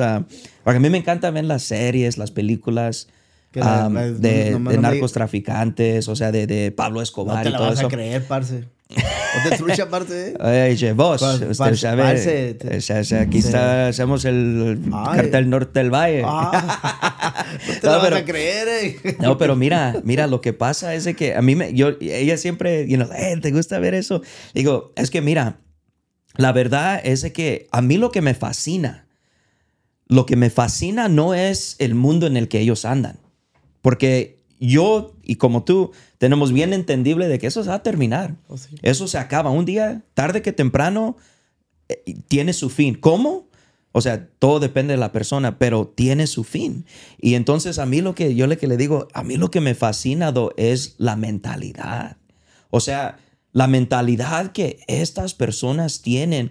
Yo digo, estas personas, imagínate si a ellos se les hubiera haber dado la oportunidad de correr una compañía de, como dice, Fortune 500 Company, una fortuna de 500, o sea, lo que ellos habían podido estar en Forbes, pero para las cosas buenas, porque tienen una mente, o sea, habla de la potencial que la persona tiene, del individual, el riesgo que ellos toman diario para arriesgar, o sea, ellos ponen sus vidas literalmente en la línea. Claro. Imagínate. Y es lo que yo les digo, imagínense imagínate personas que, como el Chapo, como el Pablo, si ellos se les hubiera haber dado la oportunidad de decir, ¿sabes qué? Aquí te queremos hacer el CEO de esta aseguranza. Oh. No, pues la verdad que Sí. la verdad son empresarios y muchos no tienen los mentores que hoy en día necesitamos para decirles, ¿sabes qué? Tienes que cambiar ciertas cosas de tu vida. Y es ahí donde yo hago el shift, ¿no? Donde, o sea, ya me pasó todo esto, ¿no? Sí. ¿Qué voy a hacer con todo esto que me ha pasado? Y decidí que acción masiva, pero para lo positivo. Porque lo que pasó fue que te agarran. ¿Y cuánto tiempo te dan? Me dan, bueno, la guía de sentencia de las Federal Sentencing Guidelines. Decía 300, porque aparte de esos 249 también me achacan otros 100 kilos. Realmente eran 349 kilos que me estaban... ¿Y eso por qué? ¿Es como una forma de ellos? Se llama The RICO Act. The RICO Act es donde si también alguien dice... They slapped you a RICO. X, ajá. Entonces... esos ricos... No andan con juegos, ¿no? No andan. Pero bueno, y miro la guía de sentencia, 3. Y ya tenía una chaqueta. Lo de San Diego me salió. San Diego, sí. 360 meses en la cárcel. Dije, hombre, son 30 años. De hecho, todavía tuviera que estar en la cárcel. Pero por la pura gracia de Dios me dieron a 135 meses. De hecho, el día que me sentenciaron, el juez dijo 135 meses y pues yo ya sabía cuánto iba a ser eso, ¿no? Y volteé para atrás y mi mamá estaba ahí y ¡zas! Y no se desmaya, o sea, incrédula de que otra vez, por tercera vez, pierde a su hijo. Qué difícil, qué bárbaro. Qué difícil, Manny. Ahí estoy en la cárcel de máxima seguridad en Chicago. Duró varios tiempo ahí, me trasladan de cárcel a cárcel. Pisé un montón de cárceles hasta finalmente toqué una cárcel de máxima seguridad en Lompoc, California. Y de ahí me soltaron lo que se llama El Campo. Que es como el fire camp. Más o menos, no hay bardas, no hay, es muy... Pero dicen que aunque la jaula sea de oro, no deja de ser cárcel. ¿No? Entonces ahí hice mi vida por el resto del tiempo. Y el marzo 4 de 2009 salgo de la cárcel. Saliste en el 2009. 2009, así es. Wow. Pero sin nada, sin ningún 5 en la bolsa. Salí quebrado y quebrantado. Like, man, ¿ahora qué hago? A recoger otra vez las piezas. Sí. ¿No? Imagínate todo ese tiempo que pude haber hecho, ¿no? Pero Dios tenía todo bajo control. Había un propósito. Sí. Estoy seguro que Dios necesitaba ese hombre, ese joven que pase por esa cárcel para que entendiera o empatizara a otros que van a pasar, que pasaron y que no saben cómo salir adelante con sus vidas, ¿no? Yo tenía un 5, mi mamá me acuerdo que salí, me prestó $1,000 y mi hermano también. Salí según yo que tenía dinero y dicen que ese dinero que así como viene, de mala fe también se va. Nunca juntaste nada. Ni un chico salí sin dinero. Sin un peso en la bolsa. Dije, ¿qué voy a hacer? Sí. Pero algo que sí me enseñó mi papá y mi mamá es a trabajar. Sí. Entonces tenía que trabajar. Comencé a trabajar. Y dentro de la cárcel, pues 9 años, ¿verdad? Sí. 9 años es mucho tiempo para pensar, ¿verdad? ¿Y qué pasó por tu mente? ¿Hubo algo que sucedió que hizo gran impacto en tu vida? Sí, yo desde ahí en la cárcel, yo me recuerdo que pues me convertí en un hombre un poco frío, fíjate, no lloraba, no sabía que la había regado. Yo tenía que resignarme a eso, ¿no? Y sí me resigné. Dije, yo no voy a salir igual. Yo ya voy a perder mucho tiempo, me voy a mejorar. Entonces yo lo que hice, comencé a estudiar. Me recibí, trabajaba en una planta de wastewater. Donde recibí el Grade 1 Wastewater Management. Mira. Me hice plomero. Era el plomero del campo. Mira. Sí. Y me gané la confianza de la prisión, del warden, donde yo iba con la casa del warden. Me comenzaron a soltar una camioneta. La neta, y me soltaron una camioneta. Sí. Y a veces yo pensaba, una vez me quería pelar, dije... Neta, me quería pelar de la cárcel. Cuando recién llegué me quería pelar. Porque me soltaron a un campo, fíjate, dije yo. aquí no hay bardas. O sea, primero llego a una cárcel de dompo que máxima seguridad. Y no, hombre. Lo que empieza a maquinar la mente. Pero después me sueltan. Sí. ¿Y a dónde? Y no hay bardas. Entonces comienzo yo otra vez a maquinar. A maquinar ideas. Y me acuerdo que mi mamá me dijo, hijo, por una vez en tu vida me caso. Quédate. No te vayas. Y le hice caso. Yeah. Y me acuerdo que a los 6 meses, porque si yo me iba ahí, yo iba a ir a Sinaloa. Yeah. Yo iba a regresar otra vez a lo que yo andaba. Y mi jefe con el que andaba, pues le dieron 17 balazos, lo mataron en Culiacán, Sinaloa. Y yo sabía que Dios me estaba guardando. Entonces, si yo me voy, a mí también me matan, seguramente. Sí. Porque yo siempre andaba con él. Yeah. Entonces, ¿cómo Dios trabaja, no? Dios me guardó a través de esa cárcel. Sí. No, entonces, y diga. Pues decidí que me iba a quedar y que iba a hacer algo con mi vida. Me puse a trabajar, a aprender, a mejorar mi vida, a estudiar, a hacer mucho ejercicio, a salir, porque no iba a salir peor, tenía que salir mejor. Sí. Mínimo aprovecho ese tiempo, hago algo productivo y eso fue. Yo siempre he dicho que si vas a hacer algo te tienes que decidir. Acción masiva para lo negativo. Y aquí decidí que mínimo iba a estudiar. Me convertí en el plomero del campo.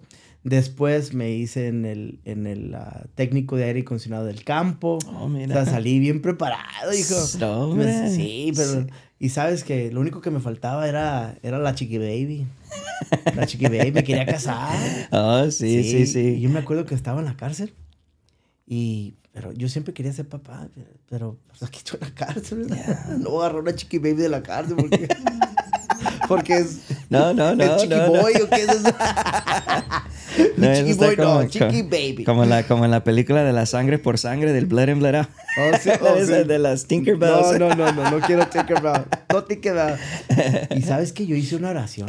Yo no conocía mucho a Dios. Conocía a Dios, pero no conocía a Dios. Sí. Conocía de Dios, no a Dios. Sí. Entonces hice una oración. ¿Quieres escuchar? Dale. Dije, Señor, yo me quiero casar. Y no me gustan las feas. No es broma. Sí, no. Sí. No, y sabes que en la cárcel había un primo que coincidimos que éramos primos. Y que, ¿de dónde eres tú? Sí. Resultó pues que eran primos. Segundos. Mira. Y un día me dijo, pariente, y yo me dormía a las 9 de la noche y estaba leyendo un periódico. No esté enfadando, pariente, o sea que me duermo yo a las 9 de la noche. Sí. ¿Quieres detener el tiempo? Que yo me voy... Yo mañana trabajo a las 6 de la mañana porque trabajaba 7 días a la semana yo. Siempre he sido muy bueno para trabajar. Me encanta trabajar. Sí. Y me dice yo que le quería presentar a la prima. Le dije, a ver, venga, ¿por qué? Me llamó la atención. Para eso sí hay tiempo. No, pues uno pues tanto tiempo en la cárcel, hijo. No, pues sí. Una polla a nadie le cae mal. Y pues yo no soy la excepción. Tengo mi corazoncito. Sí. Todavía late por el amor. Entonces, cuando voy viendo la foto, dije, wow, está bonita. Agarré una lámpara. La puse... tiene la cara limpia, dice, no tiene... Mira su cabello. Y siempre dije, es que una mujer que se cuida su cabello, se cuida todo lo demás. O sea, sí. Y tenía una mirada muy noble, se llama Griselda Margarita Apodaca Domínguez. Hasta hicieron un corrido, un amigo de la banda MS me hizo un corrido. Oh, ¿de veras? Segundo episodio. ¡Ay, ya! Y va para el número 1. Oh, mira. ¿Cómo se llama la canción? El Dos Amén. ¿El Dos Amén? Dos Amén, sí. Es una historia muy larga. Necesitamos otro podcast, pero la polla sale ahí, ¿no? Esa es esta historia, dice. Pero ahí la conocí y le dije, pariente, dígale a su prima que si le puedo mandar una carta. Ella vivía en Los Mochis, Sinaloa.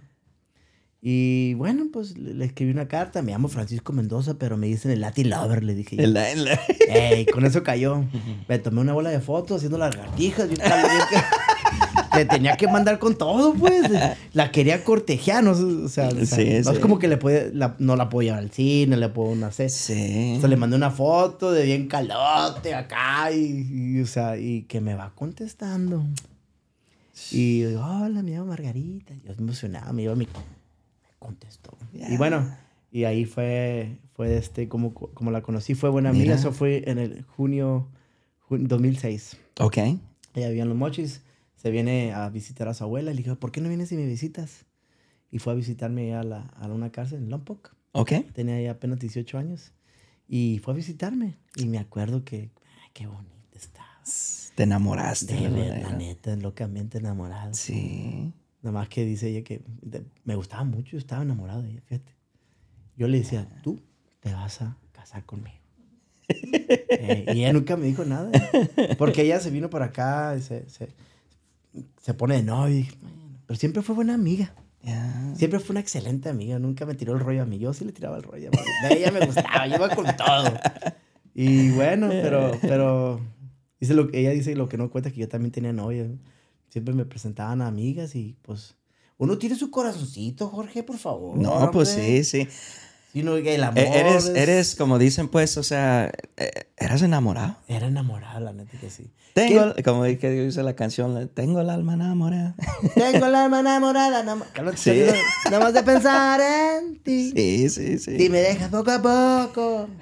No me van a contratar de cantante. No, sí.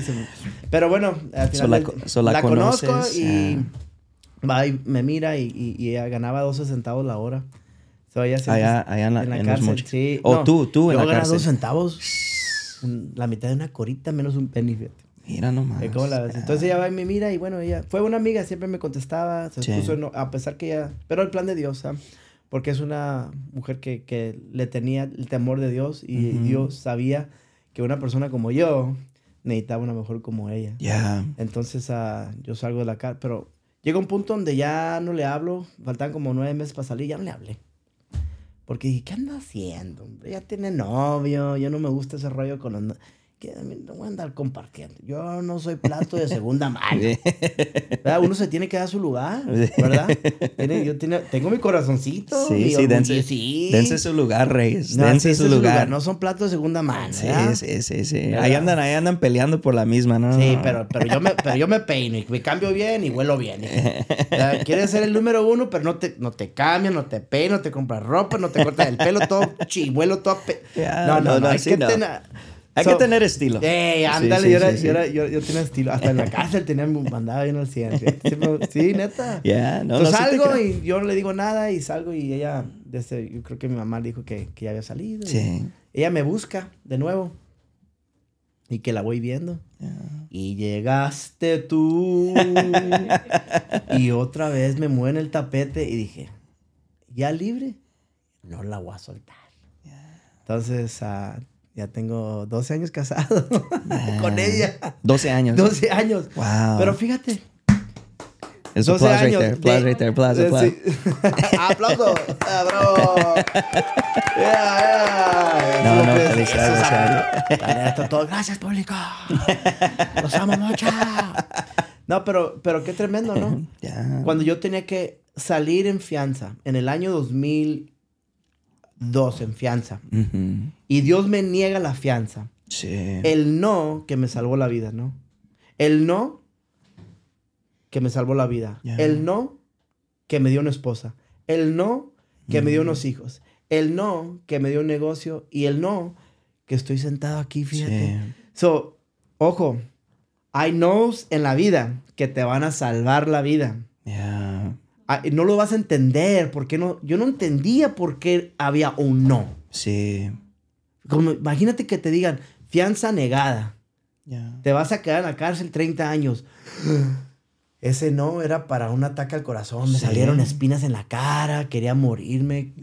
Yo quería morirme en la cárcel. Sí. Había una depresión tremenda. Toda mi vida ha sido un fracaso, Jorge. Me robaron de niño. O sea, mi padre era un alcohólico. Llego a este país y todavía ando regándola. Me la paso cuidando a un adulto. Sí. Todavía siendo un alcohólico. Y aquí la ando perreando. Can I get a break? But that was my break. That no era mi break. El no era tu break. Era mi no. Y ahora que estoy felizmente casado, el no. Puedes ver lo bueno y lo positivo Sí. y el desarrollo del plan de Dios en ese no. Y qué bonito qué bueno que sacas ese punto, porque yo creo que especialmente hoy en nuestra cultura, o sea, estamos bien opuestos a querer hacer las cosas, estamos bien puestos a querer hacer las cosas a nuestra manera, y vivimos en una cultura donde si tú quieres hacer algo, hay tanta información allá afuera, o sea, uno se puede educar, De más. hay de más, o sea, si tú quieres aprender algo, el internet te puede enseñar, sí. ya ni necesitas libros, todo está en el internet. Entonces, y en cierto punto está bueno, pero también vivimos en una sociedad, en una cultura que están bien opuestos a Dios, pues. Y muchas veces no entendemos de que Dios no nos está diciendo no porque nos odia, o Dios no nos está negando algo porque está enojado con nosotros. A veces ese no es para nuestro bien, porque Él ve, si, como dices tú, o sea, tú mismo, siendo honesto, tú vas a decir, man, si me vean verdad la fianza, Me ¿para dónde pelo. te pelas para Pélate, Sinaloa? Baltasar. Y es la verdad, o sea, y yo, aún en mi vida propia, yo miro muchas de esas situaciones cuando estaba en la juvenil, aún cuando empecé a caer al condado. Me acuerdo una vez también me negaron mi fianza y ya tenían el dinero juntado, mis amigos, todo, y ya, vámonos, no, pues vayan. Y llegaron ahí al bail bonds y dijeron, no tiene fianza. He has no bail. Y me acuerdo que yo me enojé dentro de la cárcel y dije, ¿cómo? Y esto, pero ahora uno puede entender de que muchos de esos nos, es porque Dios literalmente Tiene un plan. y te va a salvar la vida, literalmente. Fue literalmente. Sí. Y sí, salí de la cárcel y pues la polla me fue a ver y en la halfway house, que se llama media casa. O sea, te fuiste de la cárcel a un halfway house. Sí, me fui a una media casa y ahí me movió el tapete la muchacha. Manso, pero no menso. No, y me sobre. Y bueno, me acuerdo que la saqué a pasear. La primera me fui la llevé a los tacos. Me fui sí. Siempre he sido una mujer. Esa es la mejor cita. Siempre. ¿A quién no le gustan los tacos? Mi esposa es una mujer tan noble, tan buena, tan humilde, y también no me dio una fea, tan hermosa que está. Yeah. La verdad que sí. No, sí, no me tocó una fea. Dios me contestó. Me tocó una hermosa, pero brava. Por eso son de Sinaloa. No, y por eso hay que ser específicos con Dios. Decir, si no te gustan las feas. Nomás me faltó decirle, no la quiero tan brava, Dios. Mamancita. No, pues es sinaloense. Macizo, no. Pero mira, tú sinaloense. Pero una brava necesito para un bravo, porque yo no soy chico fácil, soy chico difícil, fíjate, yo tengo mi carácter, fíjate. Tampoco no te voy a predicar que soy una persona, soy noble, pero tengo mi carácter, ¿no? Claro, como todos, ¿verdad? Sí. Como todos a veces. Por eso, Dios nos salva, nos guarda y todo, pero también ahí en el proceso, pues, o sea, a veces hay cosas mañas, ¿verdad? Sí, actitudes, comportamientos, personalidades, hábitos, o sea que Dios todavía está tratando con nuestras vidas. Pero qué sabio Dios, ¿no? Porque mira, fíjate, ellos somos blanco y negro, somos totalmente opuestos, neta. Ella dice comida china y yo digo hamburguesa, totalmente opuestos, pero hacemos una pareja perfecta, fíjate. Sí, la verdad que sí, porque ella me ayuda en todo. Ella, hasta el día de hoy, he hecho más yo con mi esposa que de narcochafa, fíjate. La neta que sí. Siempre he dicho, mira, equivócate en lo que tú quieras. Esto sí, gránselo bien. Equivócate en lo que tú quieras, en tu clase, en todo lo demás, pero no te equivoques con quién tú le vas a llamar tu esposa. Wow. Porque un hombre al lado de una mala mujer, y va viceversa, ¿verdad? Sí. Echa a perder al hombre, ¿verdad? Y una buena mujer al lado de un mal hombre echa a perder a la mujer. Pero un hombre al lado de una buena mujer, el éxito. El éxito. Y yo he visto ese éxito al lado de mi esposa porque es una excelente mujer. La verdad que sí, ella me detiene. Es que estoy mandando un mensaje. Te quiero mandar. Espérate, no lo mandes, espérate, cálmate. Déjame ver el mensaje. No, hijo, ¿qué estás haciendo? Entonces, o me da ideas y la verdad que es una mujer muy sabia. No, qué bueno. Grábense eso, porque sí, es muy cierto. Make a mistake en lo que tú quieras. Haz un error en lo que tú quieras, pero no hagas ese horror. Porque puede ser horror. Casarte con una persona que no es para ti. ¿Verdad? Entonces se enamoran, se van con la finta, ¿verdad? Pero realmente es para ti. No, es cierto. Yo fui específico. Yo le dije, yo no quería una fea. Cuando la vi bonita, esa es para mí. No, esa pues, es para mí. Qué bueno que sacas ese punto. Porque sí, es muy cierto. O sea, nuestra pareja tiene mucho que ver. Nos hace o nos deshace. Y la verdad que yo siempre digo, yo estoy bien agradecido por mi esposa, que ella es la que cree mucho en lo que nosotros hacemos, que nos levanta, en mucho de lo que hacemos, y la verdad porque especialmente a veces de la vida que uno viene, a veces viene con comportamientos, actitudes y ciertas cosas y si uno está con alguien que, no, sí, tiene razón, o sí, te da la razón para todo, como mucho dice, that's my ride or die, you know what I mean? Pero ese, como en el barrio, pues decían, I got a ride or die, that's my Bonnie and Clyde. Pero eso, yo no quiero un Bonnie y Clyde, yo no quiero un ride or die, yo quiero a alguien que, si yo estoy mal, que me diga, hey, tú estás mal, hey, esta idea está bien, pero ¿sabes qué? Te estás equivocando. No, mi esposa no tiene ningún problema de decir que estoy mal. Eso sí. Pediste una bonita, pero también te la voy a dar con carácter. Y qué bueno por eso, porque sí me detengo de muchas cosas. Qué bueno, man, qué bueno que ahora estás pudiendo ver cómo esos 9 años que para muchos yo sé que tal vez escuchándolo puedan decir, man, son imaginables. Pero qué bonito que, como dijiste ahorita, que en todo lo que tú estabas, se puede decir tu carrera ahí de narcotraficante, allí queriendo hacer las cosas a tu manera. Pero ahora en esos 9 años, cómo Dios pudo hacer algo completamente nuevo y diferente en tu vida y cómo te pudo impulsar a una nueva vida, ¿verdad? Que hoy pues la estás experimentando. Platícanos un poco de eso. Bueno, cuando yo conocí de Dios en la cárcel, ¿no? Él me alcanzó, ¿no? Es donde yo realmente me identifiqué con el cristianismo. Sí. Sentí algo muy diferente, pero es una gran diferencia conocer de Dios a conocer a Dios, ¿no? Sí. Entonces yo salgo de la cárcel trabajando de aire acondicionado y pues por allá era un sobrino que venía de Sinaloa, que le habían matado a su mamá. Él se quedó en mi casa y le dije, ¿qué sabes hacer? Él me dijo que era suchero. Dije, ¿qué? Okay. ¿Cómo que es suchero? No sabía que era suchero. Dice, ¿qué, hijo? Y así me dijo, hago sushi, güey. Así me dijo. Pues no sé, yo no sé qué es sushi. Todavía no conocías de... Son unas unas bolitas. Unas bolitas blancas que te echas a la boca, así como pastilla. Así como pastilla. Porque el latino no come sushi. No, especialmente en esos tiempos todavía no era muy popular. No, para nada. No. Entonces ahorita en Culiacán, Sinaloa, existía el sushi al estilo Sinaloa. Sí. Entonces él trabajaba en un lugar en México donde él comenzó, cuando vino para acá, y pues él me quería cocinar. Una vez me cocinó un sushito. Y hasta la palabra le dicen sushi en vez de sushi. Sushi. Con CH, chichi. Y me cocinó y dije, qué delicioso está. Entonces yo quería una lonchera y pues, estaba muy cara. Siempre me ha gustado la comida. A los 16 años trabajé en el Subway.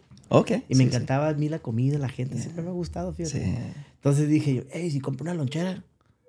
No, pues te ayudo en lo que sea. Pero estaba bien cara, $50,000. Entonces una vez me fui a Craigslist y le puse a lo mejor un malandro tiene una food truck allá en Tijuana. Y me rayo. Y nada. Pues, le puse carreta y salió una carreta. De hecho está en internet. Si se van al Sushi Loco Cart, ahí sale la carreta. Sí. Ahí la van a poder ver. Es bien famosa la carreta, hijo. Ahí la voy Más famosa que los Tigres del Norte. No, neta. Ahí la voy a poner. La carreta. La voy a buscar y la voy a poner ahí para que la vean. Y decía... Sushi Island. Dije, no, güey. ¿Dice Sushi Island? ¿hacen sushi en la carreta esa? Entonces yo tenía $1,800 ahorrados. Entonces dije, y me andaba queriendo casar con 1,800 ahorrados. Yo decía, pues... Que entre, Isra, que se entre en el podcast. Tell him to come this way. Véngase, mijo. También lo vamos a meter aquí al podcast. Hey, gracias por la invitación, mi Jorge. No, gracias a ti. Que sí, no, me siento ¿sí te estás divirtiendo? Sí, la neta que sí. Ok. Ha ido a varios eventos de Univisión, Telemundo, todo eso, pero me encanta esto, fíjate. Sí, es más, la verdad que es más orgánico. Sí. A mí me gusta más esta plataforma. Claro, no estoy diciendo que ellos hacen, mira, este es mi hijo. Ándele. Mi hijo Ezra. Hola, hijo. Persistente. Ya lo puedes ver. Lo puedes ver. Lo puedes. ¿Cuál? Él, persistente. ¿Sí? O sea, no se deja. Ya le había dicho que no entrara y él. Al rato va a hacer una entrevista. Ya, no, sí. Pero. Entonces allí, voy a poner esa foto de la carreta. Ahí para que la gente la pueda ver. Mi mamá siempre era muy fanática de Leo, güey. Que ya no se usa Leo, güey. ¿Sabes lo que es Leo, güey? Sí, pues, sí. O sea, que apartabas algo, pero no te lo daban. Sí. Pues el Sears era bien famoso para Leo, güey. El Kmart. Mi mamá era Kmart. Sí. Mi mamá siempre decía, güey, es que voy a Leo, güey. O sea, donde ella apartaba lo que ella quería y lo iba pagando, pero nunca se lo daba. No como ahora, es a crédito. Sí. Pero te dan el producto, ¿no? Entonces mi mamá siempre fue así. Sí. El Leo, güey. El Leo, güey. Sí, entonces... ¿En qué andamos? Ya ves, las drogas las tienes sin no, cosas que sí se me bota la canica. No estabas, tu primo, ¿verdad? Tenías tu primo aquí de Sinaloa. La carreta. La carreta, $50,000 te iba a costar. Pero no tenías esos 50. Y tenías 1,800 y tenías 1,800 para casarte. Sí, entonces dije, con eso, pues es mi Leo, güey. Me voy a la casa Lindas, que es lo que se rifaba los muebles. Ajá. Me agarro una estufita, unos 300 bolas a la estufa. Otros 300 al sofá. Y así yo tenía mis $1,500, $1,800 ya para casarme, ¿no? ¿Quién se casa con 1,800? Entonces, pues me encuentro la carreta y pues agarro ese dinero. Ojo, ¿qué hice? No me casé. Bueno, me terminé casando, pero hice una inversión. Fue el primer paso de fe que hice. Sabía que yo quería ser un negociante porque yo me hice una lista en la cárcel de metas. Okay. Y me puse una lista, escribí las metas metas accesibles, ¿no? Sí. No iba a poner, quiero ganar $1,000,000. O son metas que no están ahí. Mi primer año afuera $1,000,000. Me la voy a rifar. No, porque ¿cómo vas a alcanzar esa meta? Claro. Porque creo yo que este podcast también va a servir para que hay que ponernos metas accesibles. Lo primero, la primera meta, quería ir a un dentista. Fácil de hacer. Mi licencia, mi seguro social. Hay gente que no ha agarrado ni su high school diploma. Yeah. Metas accesibles que tú puedas alcanzar. Entonces yo las escribí. Cuando tú escribes una meta y le pones fecha, se hace en realidad. Yeah. Si te propones a ellos, ¿sabes? Metas accesibles fue quería ir al zoológico. Me acordaba con mi hermano. Y llegué a ir al zoológico con mi hermano. Nunca me puse que quería la novia, la morrita, pues. Nunca puse que quiero una novia, ¿verdad? Dije, me voy a dedicar a salir de la media casa, a hacer metas accesibles. Un carro, necesitaba un carro, un trabajo, ¿no? Cosas y así. Y scratch, hice mi meta, una lista. Y sas. Y ya y dije, dentro de 2 años voy a tener un negocio. Entonces, y después de los 2 años, me iba a poner de novio, porque ahora sí tenía un negocito y quería... Pero llegó un poquito antes la novia, ¿verdad? Sí. Así, entonces se apresuró la novia. Pero porque está muy bonita. No te puedes aguantar. ¿Qué dijiste? No. Sí. Entonces se me movió en el tapete y llegaste tú. Como primavera. Así va esa. A mí me dicen los compositores. La banda MS manda queriendo contratar ya. Entonces yo ya les dije que no, que soy cocinero. Esta carreta, pues quería 1,800, la negocié en $1,500 y ¡zas! Que me compro la carreta. Mira. Y un amigo que estaba conmigo en la cárcel, que era mi bunkie, se llama Robert Plummer. Buen amigazo. Fue como mi hermano en la cárcel. Y yo no podía ir a Tijuana porque estaba en probation. Y fue, le caló un pariente también. No, que los quemadores están bien perrones, güey. Y así me dijo. Y bueno, invertí mi dinerito en la carreta. Mira. Y entonces me encuentro en la ciudad de La Puente. Eso ahí fue donde comenzaste primero, en La Puente. Donde me hice realmente empresario. Allá era empresario, hombre. Cuando uno anda de de narcochafa. Somos empresarios, fíjate. Por eso te digo la mentalidad. Sí, porque hacemos llamadas, yo no les contaba, pruebe la muestra, te gusta la muestra, que no me gusta, que tiene mucha semilla, y andas para arriba y para abajo, y que te gusta. Andas resolviendo problemas, pues. Somos CEOs. Yeah. No, la verdad que... Si mi raza se pone las pilas, van a ser empresarios de un buen negocio. La neta que no, sí. Y qué bueno, me gusta lo que dijiste, bro, porque eso es muy cierto. Hacer metas accesibles. Oh, sí. Yo creo que eso es de gran importancia y yo creo que eso es algo, se puede, no quiero decirle un arte, pero es una práctica, vamos a decir práctica. Es una práctica que muchos yo creo pierden porque piensan que no, la meta es hacer metas grandes. Oh, sí. Y no, yo quiero tener una visión, pero una visión grande. Ya, sí. Quiero, o sea, ya hay mucha competencia, o sea, yo quiero ser... Pero, o sea, cosas accesibles. Vas a vender camisas. Quiero vender 12 camisas. Así es. Quiero, es una buena meta. Cosas así. Y la alcanzas. Y sabes que cuando tú vas cumpliendo una meta, te da valor a ti mismo. Exacto. A cambio de que si no la cumples, te desanimas. Exacto. Es mejor poner metas, como tú dijiste, 12 camisas. Sí. Ya que dices 12, ahora la meta son 15. Uh-huh. Y así sucesivamente, ¿no? Sí. Entonces, si hay algo de negocio que he aprendido, entonces me meto a la carreta. Me voy a la ciudad de La Puente, en una carreta. Mi mamá hacía la horchata, todos me ayudaron. Y de día era técnico de aire acondicionado. Pero de noche era suchero. Sí, y con tu primo todavía. Sí, con mi gordito, o sea, ahí anda todavía el suchero. Era el suchero mayor y era el suchero más chiquito. Eres el literalmente el sous-chef. El sous-chef. No, era el suchero. Así le dicen en Sinaloa, ¿eh? ¿Oh, sí? ¿Suchero? El suchero. Sí, soy suchero. Sí. Es suchero, eres suchero. Yo ando buscando suchero para trabajar. Me iba, pero batallando el aceite y pues me puse entre medios. Como no podía llegar muy lejos con la carreta porque no tenía el diferencial, no sé, se la llevaba mucho. Sí. Entonces me estacioné en medio de 2 taqueros y se me llenaba. Y me decía, compa, ¿qué tipo de tacos vende? No vendo tacos. ¿Qué vende? Vendo sushi. Sushi. Ey, no tan así. Me dice, no, el sushi en la calle. ¿Le gustan los tacos? Sí. ¿Carne asada? Sí. ¿Pollo? Sí. ¿Tocino también? Lo que le echo adentro. ¿A poco sí? No, le hablas le hablas ese lenguaje al mexicano. Pues sí, pues, así me lo ganaba. Entonces, mire, compa, si no le gusta el sushi, no lo pague. Nomás no se lo vaya a comer, no va a decir que no le gustó. Yeah. Y la gente cuando lo probaba, dicen, hombre, estaba bien delicioso. Sí. Y la verdad que sí. Pero nomás que los taqueros me puse... Y a mí se me llenaba por una carreta rara, fíjate. Hay que miren la foto. Ya la ¿Qué puedo vender en esa carreta? Todavía la tengo. Y entonces me pusieron el dedo, o sea, me echaron a la policía. Me llega la policía y yo de repente miro la torreta de la patrulla, o sea, que rojo y azul. Y que voy viendo y que... Me llama el policía y digo, you got a permit, ¿no? Yeah. Y de ahí dije, no tengo permisos. Y dije, te doy 2 horas para que te quites. O a ti y a la carreta me la voy a llevar. Dije, no. Y no sabía que estaban acá, sino otra vez el bote, no quiero parar. Entonces me fui. Pero ¿sabes qué? Ahí no me detuve. Yeah. De repente fui a la casa, sí, fracasado, ¿verdad? Sí, pues agüitado. Pero vendí por 2 fines de semana. Pero esos 2 fines de semana hice unos clientes, fíjate. Y de repente me fui a una llantera. Yo me iba por las calles en La Puente a ver quién me va a quebrar. Oiga, me va a quebrar. No. Hasta que un amigo me dio quebrar en la llantera de su papá. Y también, donde yo me ponía, yo lo llenaba. Y sushi al estilo Sinaloa en una carreta. Nunca se había hecho, fíjate.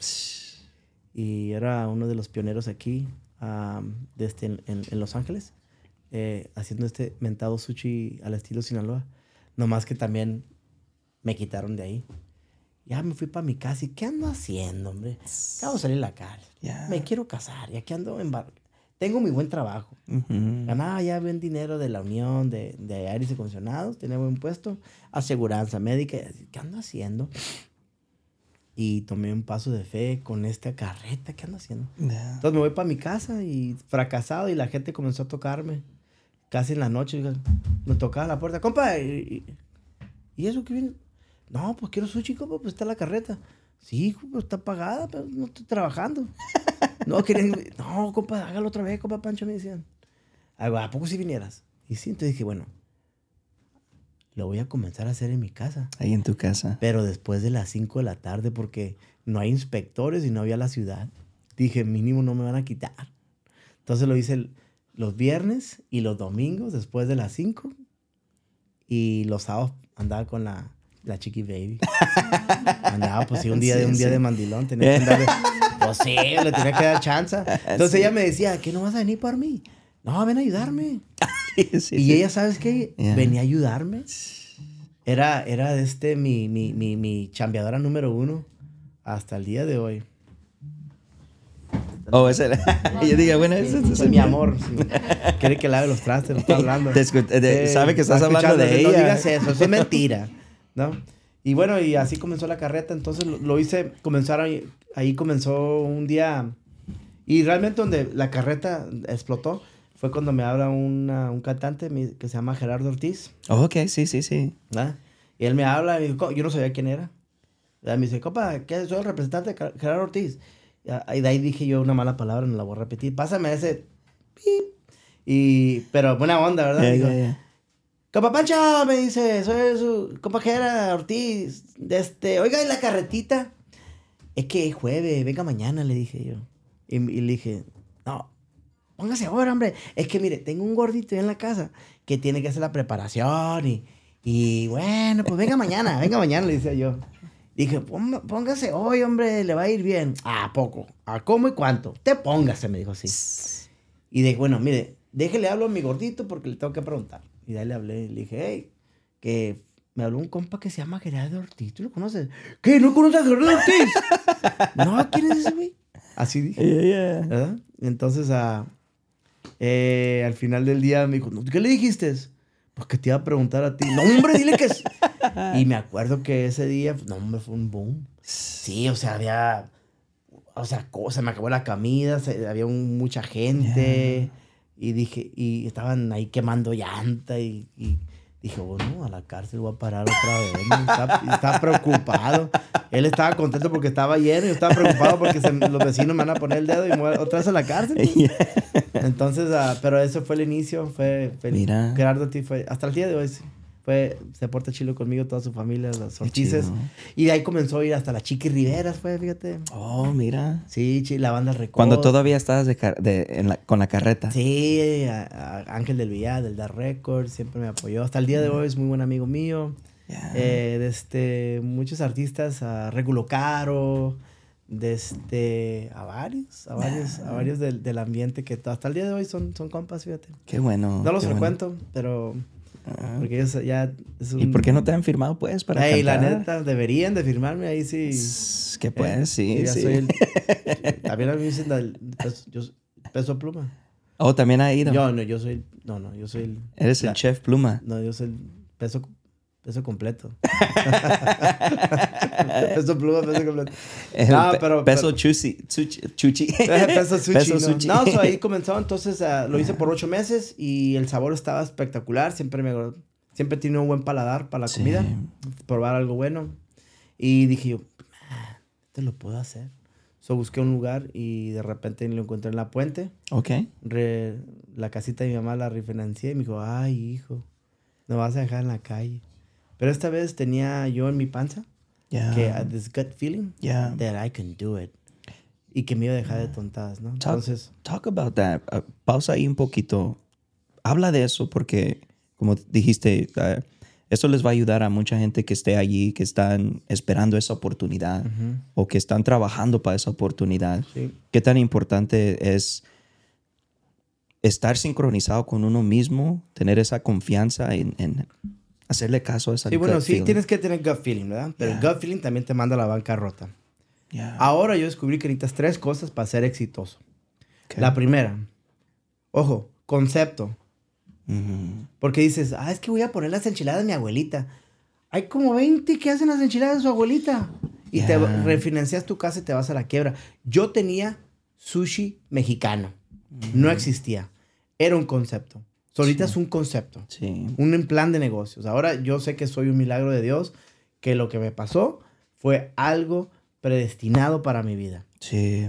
Pero ahora entiendo que si alguien va a abrir un negocio, necesitas un plan de negocio. necesitas un concepto. ¿No? Entonces yo tenía sushi mexicano. 2, ¿a quién se lo ibas a dar? Yo tenía un mercado. Tu mercado. La raza de Sinaloa, los mexicanos, los michoacanos, todo puro. Yo tenía un mercado y La Puente estaba predominado, o está predominado por una cultura mexicana, latina. Sí. O sea, a esa se le iba a dar. Yeah. O sea, tú no ibas a competir con lo ya tacos. Existente sushi. No había ni taco, aún el sushi existente, pues, que es como el sushi japonés, claro. Coreano. O sea, tú... No, yo era frito, yo era salsas. El japonés no da salsas. O sea, yo estudié en Japón. Me recibí en una Sushi Tokyo Academy. Okay. Y la verdad, el japonés tiene totalmente diferente. Ellos, sus sabores, no salsas. No sal, es probar el ingrediente. Es el pescado. Y nosotros, los mexicanos, somos sabores como los tacos. Si no le echas salsa a los tacos, chale, ¿verdad? No es un taco. Puedes tener la comida más diferente. La mejor comida que la mexicana. Entonces yo tenía concepto. Y de ahí, ¿a quién se lo iba a dar? Al mexicano. Yo tenía a target audience. You need a target audience. Y necesitaba un mensaje, ¿no? Y la tercera es localidad. Y era en La Puente. Y que era predominado también por lo que... O sea, por si te vas al desierto, ¿no? Y abres una tienda. Y hay 10 casas. ¿Qué oportunidad de negocio hay ahí? Son 10 casas. Pero La Puente y su alrededor está así y está así de mexicanos. So, si abren un negocio, son las 3 cosas que yo recomendaría. Concepto, ¿a quién? A your target audience. Y en dónde, ¿no? Sí, cuenta mucho la localidad. Entonces, yo me lanzo a la ciudad de La Puente sin experiencia de nada. La neta. Yo dejé mi trabajo, me dijeron, ¿a dónde te vas a ir a trabajar? I believed in it. The gut instinct, I believed in it. That's the only experience I had. Es la única experiencia que yo tuve. Que yo creía en lo que hacía. Creía en lo que estábamos haciendo. No sé, yo tenía como a 3 personas viviendo en mi cochera y yo y mi esposa. Dejé mi trabajo cuando yo abrí diciembre 15 de 2011. Ok. O 2010 por ahí. 2015, sí, por ahí va. Ya tengo casi, voy para 13 años. Dejé todo y eso sí, I was laser focused. Como láser, ¿no? No me dediqué a nada más, sino a ser operador de restaurante. Yo no sabía nada, no tenía otros oficios, me dediqué a esto, le di mi 100%, nunca cerré, me dediqué a eso y la verdad que me funcionó. Me funcionó. Me comencé a ir a la Univisión a hacer, se llamaba un programa que se llama Despierta. Despiértate.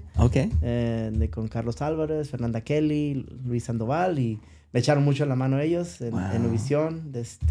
Dina Rodríguez, que era como productora, semiproductora, movía las... Y de ahí que viene la banda MS, ¿quieres traerle comida? ¿Cómo no? Y ahí es donde me hice gran amigo de la banda MS hasta la fecha. Hace poco atendí ese concierto y serví a la banda MS, Juan Silva, Alan Ramírez y... Todo el dueño de la banda, Sergio Lizárraga, amigazo mío, y todos los muchachos de la banda esa, pero ya tengo 9 años. Pero, ¿qué hice? Me sacrifiqué. Tenía que levantarme a la 1 de la mañana, ir a atender a las 4 de la mañana, o sea, un sacrificio. Mucha gente quiere los beneficios sin el sacrificio. Quieren ganar billetes sin hacer nada. Hasta, dígame dónde para ir yo. Entonces yo estaba dispuesto.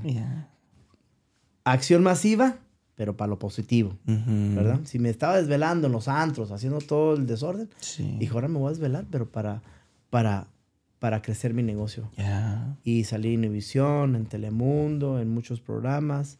Cada vez que me decía que la banda La Rueda de Limón, iba. Cada vez que hice banda El Recodo, iba. Que fulano de tal, iba. Siempre llevaba comida y siempre la regalaba, pero estaba haciendo amistades. Que hasta el día de hoy...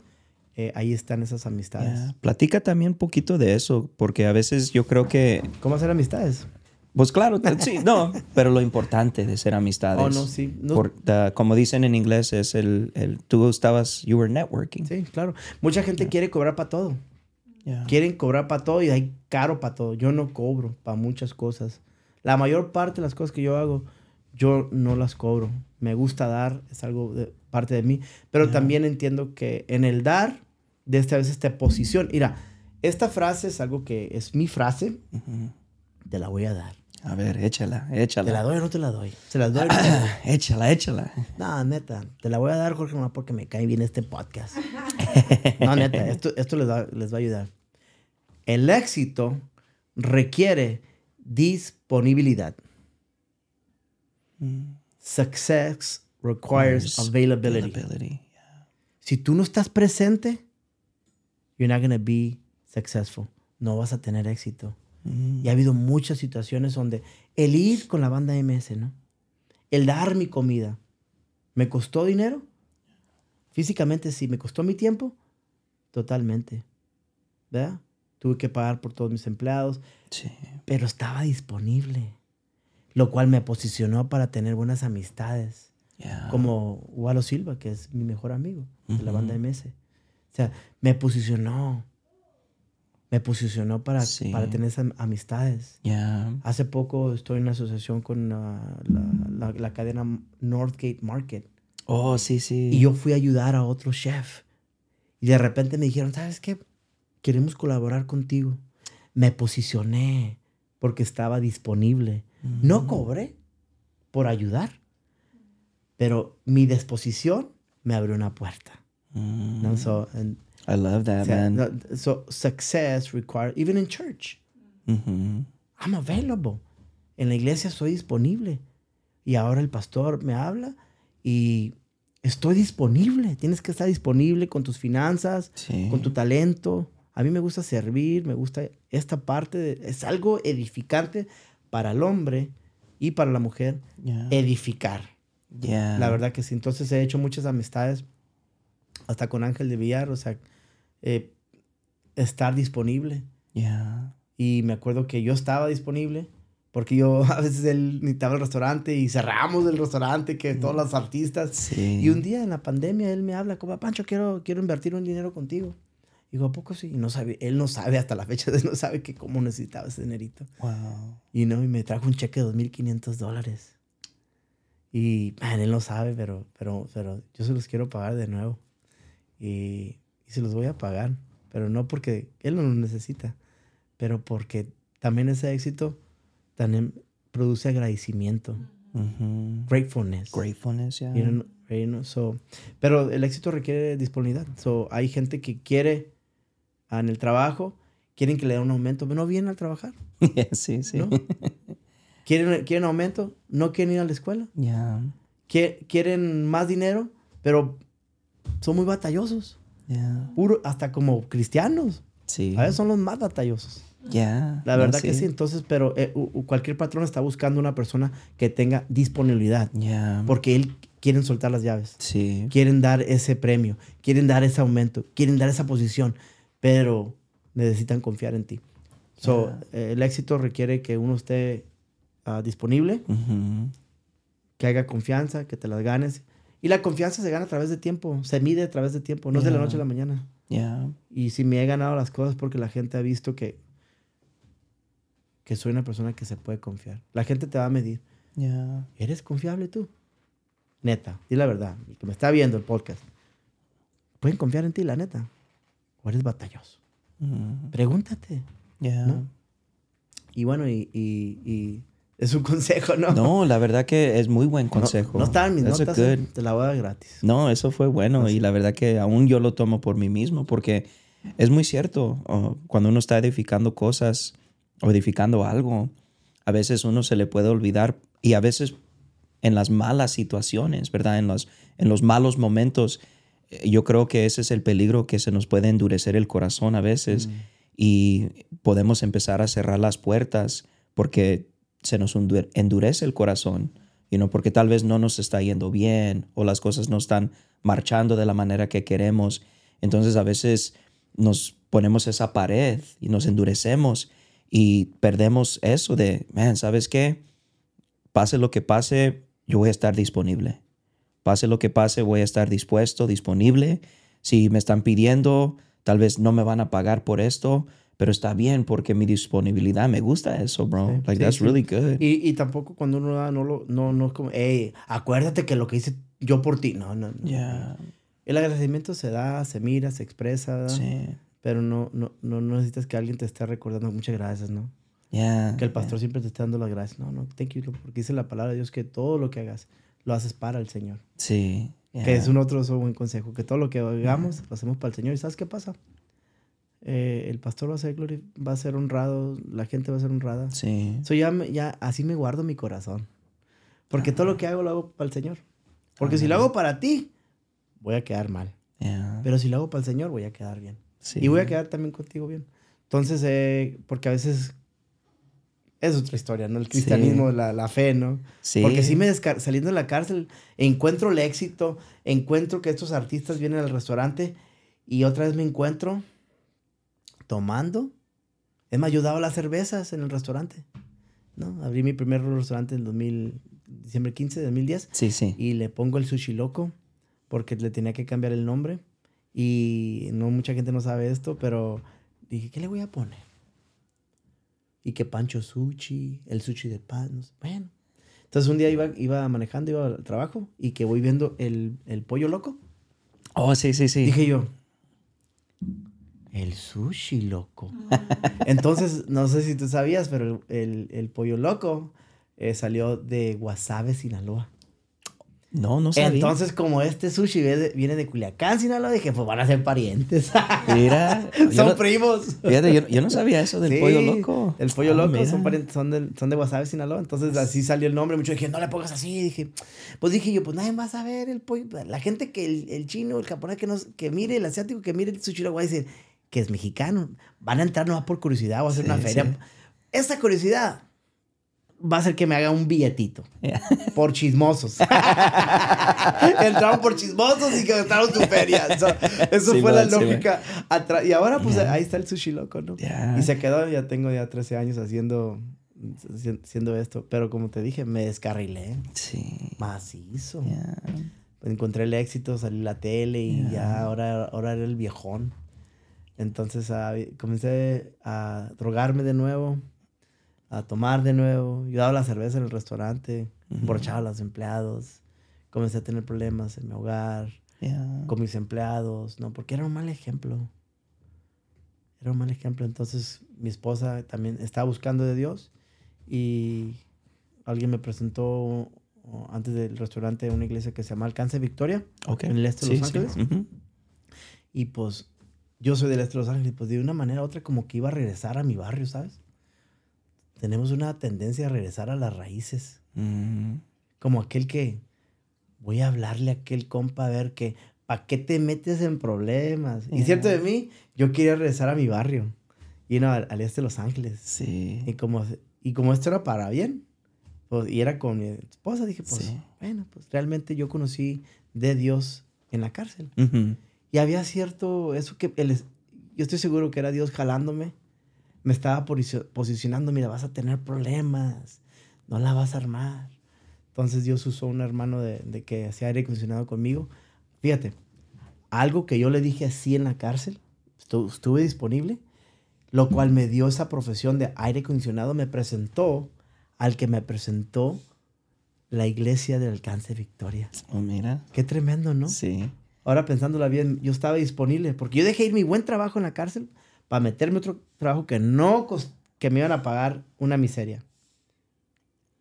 Para aprender algo, pero que Dios lo iba a usar para que alguien me presentara. Para crear relación ahí. Y entonces voy al Alcance Victoria en el este de Los Ángeles. Conozco a Dios, o de Dios otra vez. Pero yo llegaba bien borracho a la iglesia a veces, hijo, Sí, mucha gente no sabe que el hermano, ahora me dicen hermano, pero el hermano andaba bien al 100. Un día antes andaba bien coco, hijo, y macizo. Y pues yo siempre he dicho, ¿Dios perdona, sí o no? ¿Sí Dios perdona? Claro, claro. Sí, no, sí Dios perdona. Entonces, ¿pero qué crees? ¿Quieres saber lo que te voy a decir? Dígalo. Se me acabaron los perdones. Llegó una confrontación. Y era...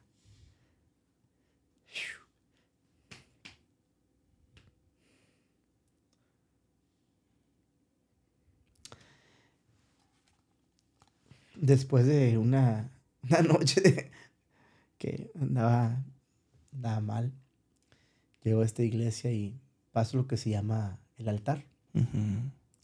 Y me acuerdo que Dios me habló claramente. Me dijo, ¿qué estás haciendo con tu vida? Yo no te saqué de la cárcel para esto. No te di a la esposa que tú pediste para esto. No te di un negocio, lo hice crecer para esto. ¿Qué estás haciendo con tu vida? Y ahí estaba así con las manos levantadas. Quebrantado. Y dije 2 palabras que nunca había dicho en mi vida. Porque le corría a muchas cosas. A la responsabilidad, le corrí a todo. Y esta vez dije, me rindo. Y comencé a llorar. Y a llorar. Y el Señor me dijo, te voy a sanar. Te voy a levantar. Y voy a hacer algo con tu vida. Voy a hacer algo que tú no conoces. Y esa noche, o esa mañana, dejé la cocaína, dejé el alcohol, dejé las malas palabras porque era muy grosero, dejé las pastillas para dormir, dejé todo. Y yo me acuerdo que en la noche que me acosté, Señor, yo ya hice mi trabajo. Haz el tuyo. Yeah. Y desde ese día en adelante voy para 9 años que tenía una adicción. Ni en la cárcel usé drogas. En la cárcel tomaba. Yo no podía dejar las adicciones. Yeah. Y llegó el día que Dios me confrontó, pero para bien. Yeah. Fui confrontado y de repente mi mente comenzó a trabajar. No, yo no tenía mucho, yo nomás tenía como, pues los que vivían en mi cochera. Dios comenzó a trabajar algo en mi mente. Comencé ahora realmente a meterme en la cocina. Yo me cortaba, me quemaba, no sabía la cocina. Dios como que me infundió un talento que estaba dentro de mí. Lo comenzó a sacar en las cazuelas. Comencé a desarrollar recetas. Me comenzó a encantar. Y dijo, mira, tú vas a ser ese ejemplo. Porque el ejemplo ser el cambio en ti que tú quieras en otros. Entonces Dios me comenzó a ser un ejemplo a mí mismo, a cambiarme a mí, porque tú no puedes cambiar a alguien si tú no eres un buen ejemplo. Yeah. How can you ask for change if you don't change? How can you, George? Yeah. No puedes. Entonces Dios me convictó, mira, te voy a cambiar a ti. Pero vas a ser ese ejemplo que otros van a ver. Y no a todos les va a caer bien ese ejemplo. Yeah. Te lo voy a asegurar. Hay cambios buenos que no les vas a caer bien. ¿Verdad? Es la realidad. Yeah. Que siempre va a haber criticones. Sí. Si haces las cosas bien, te van a criticar. Te van a criticar. Si vas a la iglesia, ¿por qué va a la iglesia? Si no va a la iglesia, ¿por qué no va a la iglesia? Si no toma, ¿por qué no toma? Siempre va a haber gente criticona. Yeah. Pero lo más importante en la vida es de aquellos que son tus seres queridos, tus familiares. Y a veces, lamentablemente, a tus familiares te van a chotear. Sí. La verdad que sí. A gente muy cercana a ti pero hay un plan.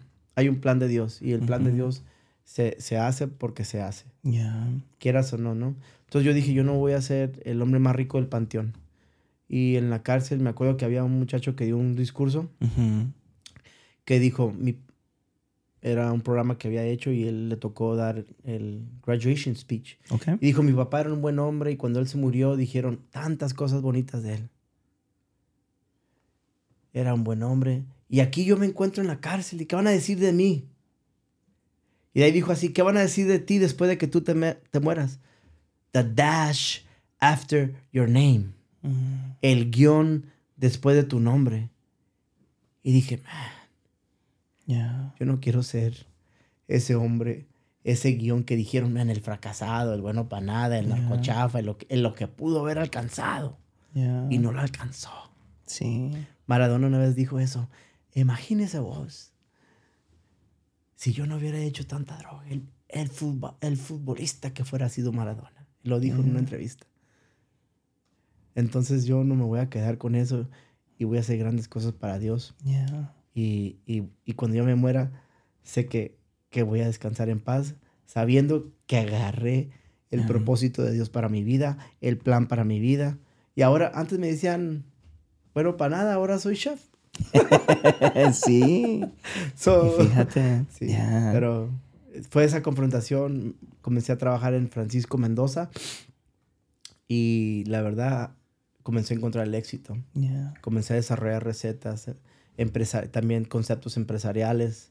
Me fui a la escuela que se llama Cordon Bleu, Instituto Culinario Educativo de Pasadena. Sí, sí. Soy graduado como chef profesional y no he parado. Después me voy a Japón y me lanzo otra vez digo a mi esposa, me voy a ir a estudiar sushi. Le dije a mi esposa, digo, oh, qué bien, hijo. Me voy a ir a Tokio. ¿A Tokio? ¿Dónde? La calle Tokio. Entonces, no, a Japón. A Japón. Ella dijo, con los tacatacas, dijo. Con los tacatacas. Pero entonces fui. Sí, massive action for the positive. Acción masiva para lo positivo. Sí. Tiene también resultados muy buenos. Y lo hice. Fue algo muy difícil ir a estudiar a Japón. Me quebré el coco. Quería tirar la toalla. Pero al final del día aquí estoy. Con mucho orgullo te puedo decir que no fui el mejor estudiante. Pero sí fui el más perseverante. Mira. No tienes que ser el más inteligente. Pero sí puedes ser el más perseverante. Hay gente que puede ser exitosa si llegan temprano. Para todo llegan tarde. ¿No? Llegan tarde y se quieren ir temprano. Success requires availability. Si no estás presente. Yo dije, yo no soy muy bueno para esto, lo de tacataca. Sí. Y el sensei me estaba dando carrilla. Dije, pero voy a llegar temprano. Y voy a ser el último en irme. Y voy a limpiar. Y voy a estar atento. Voy a responder. Y la verdad que era, mi esposa me dice inteligente, pero no soy inteligente. Nomás que sí. No, mira cuando me caigo 5 veces. La obediencia y el sacrificio y la perseverancia te hace ver. Siempre, la perseverancia siempre y la disciplina sobre algo te va a hacer inteligente. Eso es bueno, man. Y gracias por tu vulnerabilidad. Sí. Por tu transparencia, la verdad, chef. Porque la verdad que, man, ahorita lo que acabas de decir, yo sé que a alguien le va a tocar. A alguien va a escuchar esto, y tal vez porque es cierto, hay veces que hay tanta potencial dentro de nosotros, pero hay veces por la manera que estamos viviendo o a veces por las decisiones que estamos tomando, a veces no nos deja, no nos permite y por eso me gusta lo que acabas de decir, lo que sacaste, que cuando tú te rendiste, o sea, Dios abrió algo dentro de ti que ya estaba dentro de ti, pero que lo emprendió. O sea, como ese fuego, pues, que se enciende dentro de uno, que tú dices, wow, yo nunca sabía que yo tenía esto dentro. Sí. Porque a veces podemos relacionar eso en diferentes áreas, que es bueno. A veces pensamos que Dios solamente quiere, salvarnos para, estar allí en la iglesia 24/7 o algo, y para unos sí. Para unos Dios tiene ese llamado especial en sus vidas, pero para mucha gente, que se van a encontrar tal vez en la misma situación que tú. Emprendedores de negocios, ya con sus empresas, ya, allí, como dices tú, ahí en la borrachera, allí en la loquera, allí, ahí en el rollo, pues, allí. Sí. Pero que saben que, man, ¿sabes qué? Hay algo que me falta. Sí, yo creo que algo que he aprendido, y en la cárcel hacía mucho ejercicio, ¿sabes? Y yo sudo mucho. Y no sé si tú sabías, o si saben, entonces, lo que van a escuchar, que el sudor es una manera de enfriar el cuerpo. ¿Okay? Entonces, porque si no, tus órganos se calientan de más. Sí, sí. Y se pueden sobrecalentar y puedes colapsar. Hay gente que heat exhaustion, colapses. Sí, sí. Entonces, cuando yo estaba en la cárcel, fíjate qué sabio es Dios. Me puso un corazón de piedra porque necesitaba ese corazón de piedra para aguantar lo que las condiciones a mi alrededor me estaban dando. No puedes ser un chico fácil, ¿verdad? Porque te hacen chica. O sea, es la verdad. Y cuando yo me rendí, el Señor me dijo, te he cambiado ese corazón de piedra y te he puesto uno de carne. Yeah. Ojo con lo que te voy a decir. Que yo comencé a sanar porque me quebranto fácilmente. La falta de quebrantamiento. Te estás perdiendo la oportunidad de que tú sanes. You're not healing because you're a rock. Eres una piedra. Yeah. Entonces, para mí, la mejor arma que yo tengo es la sensibilidad que tengo. Yeah. A mí me dicen que eres muy chillón. Y cada vez que chillo, cada vez que sano. Yeah. Cada vez que chillo, cada vez que sano. Sí. Entonces me sana. Yeah.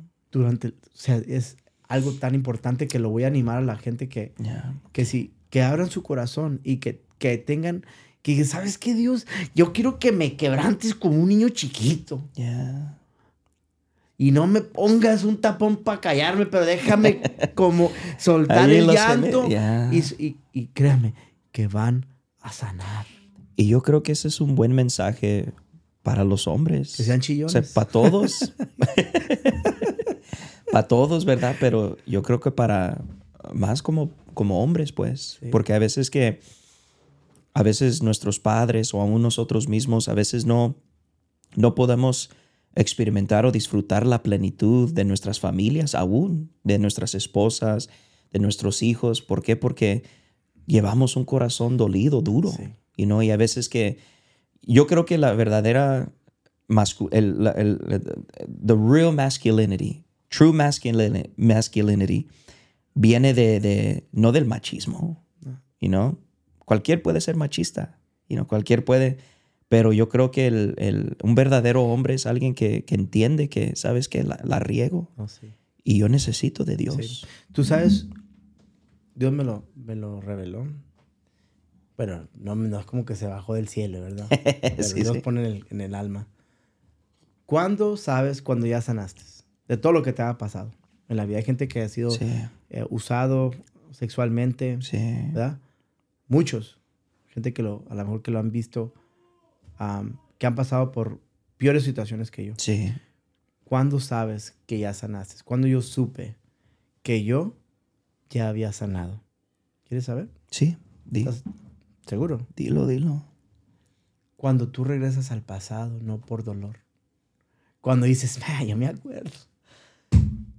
Yo me acuerdo que era un niño alegre, pero que carecía de amor. Dice, pero mira dónde Dios me ha traído. Y dices, ese amor que no lo tenía, ahora lo tengo con mis hijos. Cuando tú regresas al pasado, no por dolor, pero le das gloria a Dios. Thank you, Lord. Look where I'm at now. Antes estaba en la cárcel y ahora estoy con mis hijos, con mi familia disfrutando. Cuando tú regresas al pasado, no por dolor. That's good. Porque muchos dicen, es que yo me acuerdo de lo que me hizo tu papá, lo que me hizo tu mamá, lo que me hizo tu hermano, tu hermana, y yo nunca se me va a olvidar. Está bien que no se te olvide, pero sana. Sana, sí. Sana. Regresas al pasado. Y este restaurante me ha enseñado a mí cosas que la verdad que Dios lo usó y lo que va a seguir usando en mi vida. Lo sigue usando. Somos parte de Alcance Victoria. Somos parte de lo que se llama Run for Hope, alcanzando almas para Cristo. Sí, sirvo en lo secular. Va a haber mucha gente que critica. Pero miren, cuando tú estás bien con Dios y deleitas a Dios, siempre va a haber como el home plate, ¿no? Es safe or out. Siempre va a haber un equipo que dice, era out, era safe. Eso es algo que no soy monedita de oro para caerle bien a todos. No lo vas a hacer. Pero no, la verdad es que cierto. Te mantienes humilde y sencillo de corazón. Y la verdad que ahí está el testimonio. Y es que la Biblia dice que un corazón contrito y humillado, Dios no lo desprecia. Pero el orgulloso. Dios y lo al ve orgulloso de lejos.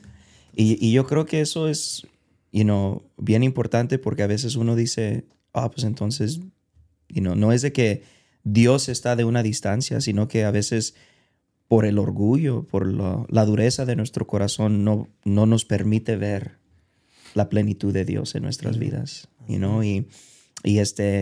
y ahora, no solamente estás en un local, ¿verdad? Sí, ahora tenemos 3 localidades. 3 localidades. Sushi Loco está en la ciudad de La Puente, Wow. en la ciudad de Downey, en la ciudad de Pomona, y pues vamos a estar en Costa Mesa próximamente. Wow. Y llegamos a tener hasta 120 empleados, ¿no?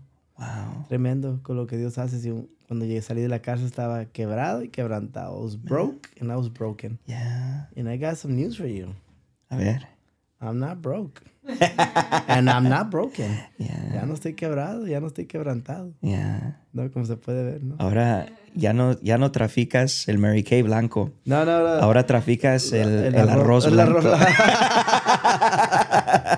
Sí, cierto. Traficaba kilos de perico, ahora kilos de pescado, kilos de arroz, kilos de camarón, no gano, pero cómo me divierto. Y aún da testimonio, pues, de lo que Dios dice, que cuando nosotros damos, Dios nos lo regresa bien empacado, sí. rebosando al 100 por 1. Ándele, pues. Da testimonio de que, porque a veces, y aún en el mundo, pues siempre va a haber crítica, sí, como dijiste, o sea, a uno como lleve su vida, sea creyente, no le va a complacer a todos. Hay gente que siempre va a buscar cómo criticar, siempre va a haber gente tratar de descreditarnos, de decir, es puro show, que esto y que el otro.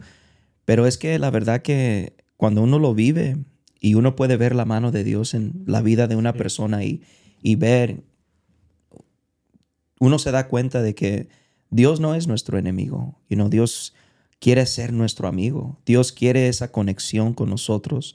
Dios quiere que nosotros nos acerquemos. Él murió en la cruz, no para ser un espectáculo de decir, mira, esta es una religión, añádete, no, sino que Él hizo eso porque Él entendía de que nadie va a llegar al Padre. Yo no voy a poder tener comunión con mi creación, con mis hijos, con mis hijas, si yo no hago este sacrificio. Amen. Si yo no hago esto, ellos no van a poder conocerme. Y yo creo que eso es lo que muchos se pierden, de que Dios no te quiere para que te metas y te claves a una religión, no, sino que Él quiere para que tú puedas ver y tener una conexión con tu Padre. Amen. Con tu Padre que te ama, con tu Padre que quiere lo mejor por ti, que sí, tal vez va a ser difícil dejar y cambiar ciertas cosas, ¿verdad? Sí. Porque yo creo que eso es lo difícil a veces pero si Dios me ama, pues ¿qué no Dios me va a aceptar tal como soy? Pues claro, Dios te acepta tal como tú eres, te ama tanto, pero Él te ama tanto que no te quiere dejar igual. ¿Sabes qué pasa? Sí. Con el tiempo, tus familiares van a ver ese cambio. Uh-huh. Tú no tienes que hablar del cambio. Sí. Ellos simplemente tienen que ver el cambio. Yeah. Entonces, eso requiere tiempo, ¿verdad? Que digan, no, pues el Pancho sí es diferente. Sí. ¿Verdad? El George, Mr. George. Mr. George. Sí es diferente. Sí. ¿No? Viene en el cambio. Claro. Y si lo haces con una humildad, ¿verdad? Con una sencillez. Sí. ¿Verdad? Hasta como uno. Sí, no presumo que soy chef. No presumo de nada. Sí. Porque no tienes que presumir. Sí. No tienes que ser fanfarrón. Como se decía. No Sí. tienes que andar fanfarronando. La gente sabe. Sencillito, humildito, así me gusta más. Y eso fue mi oración. Yeah. Lord, I said, increase my humility and decrease my ego. Yeah. Aumenta mi humildad y quita mi ego. Yeah. ¿No? Porque es importante, porque a ti te la puedes creer, que eres el viejón. Oh, no, sí, Yeah. Yo puedo, la verdad que yo... ¿Eres el viejón o qué? No. Dilo, soy el viejón de mi casa. Soy el viejón. Un aplauso. El viejón de mi casa. El viejón del podcast. El viejón del podcast. Traficando palabras a través de... Eso. No, pero y qué bueno que traes aún ese punto, porque sí, o sea, a veces uno... A veces uno dice, tiene esas oraciones, hey Dios, mi humildad, mi ego.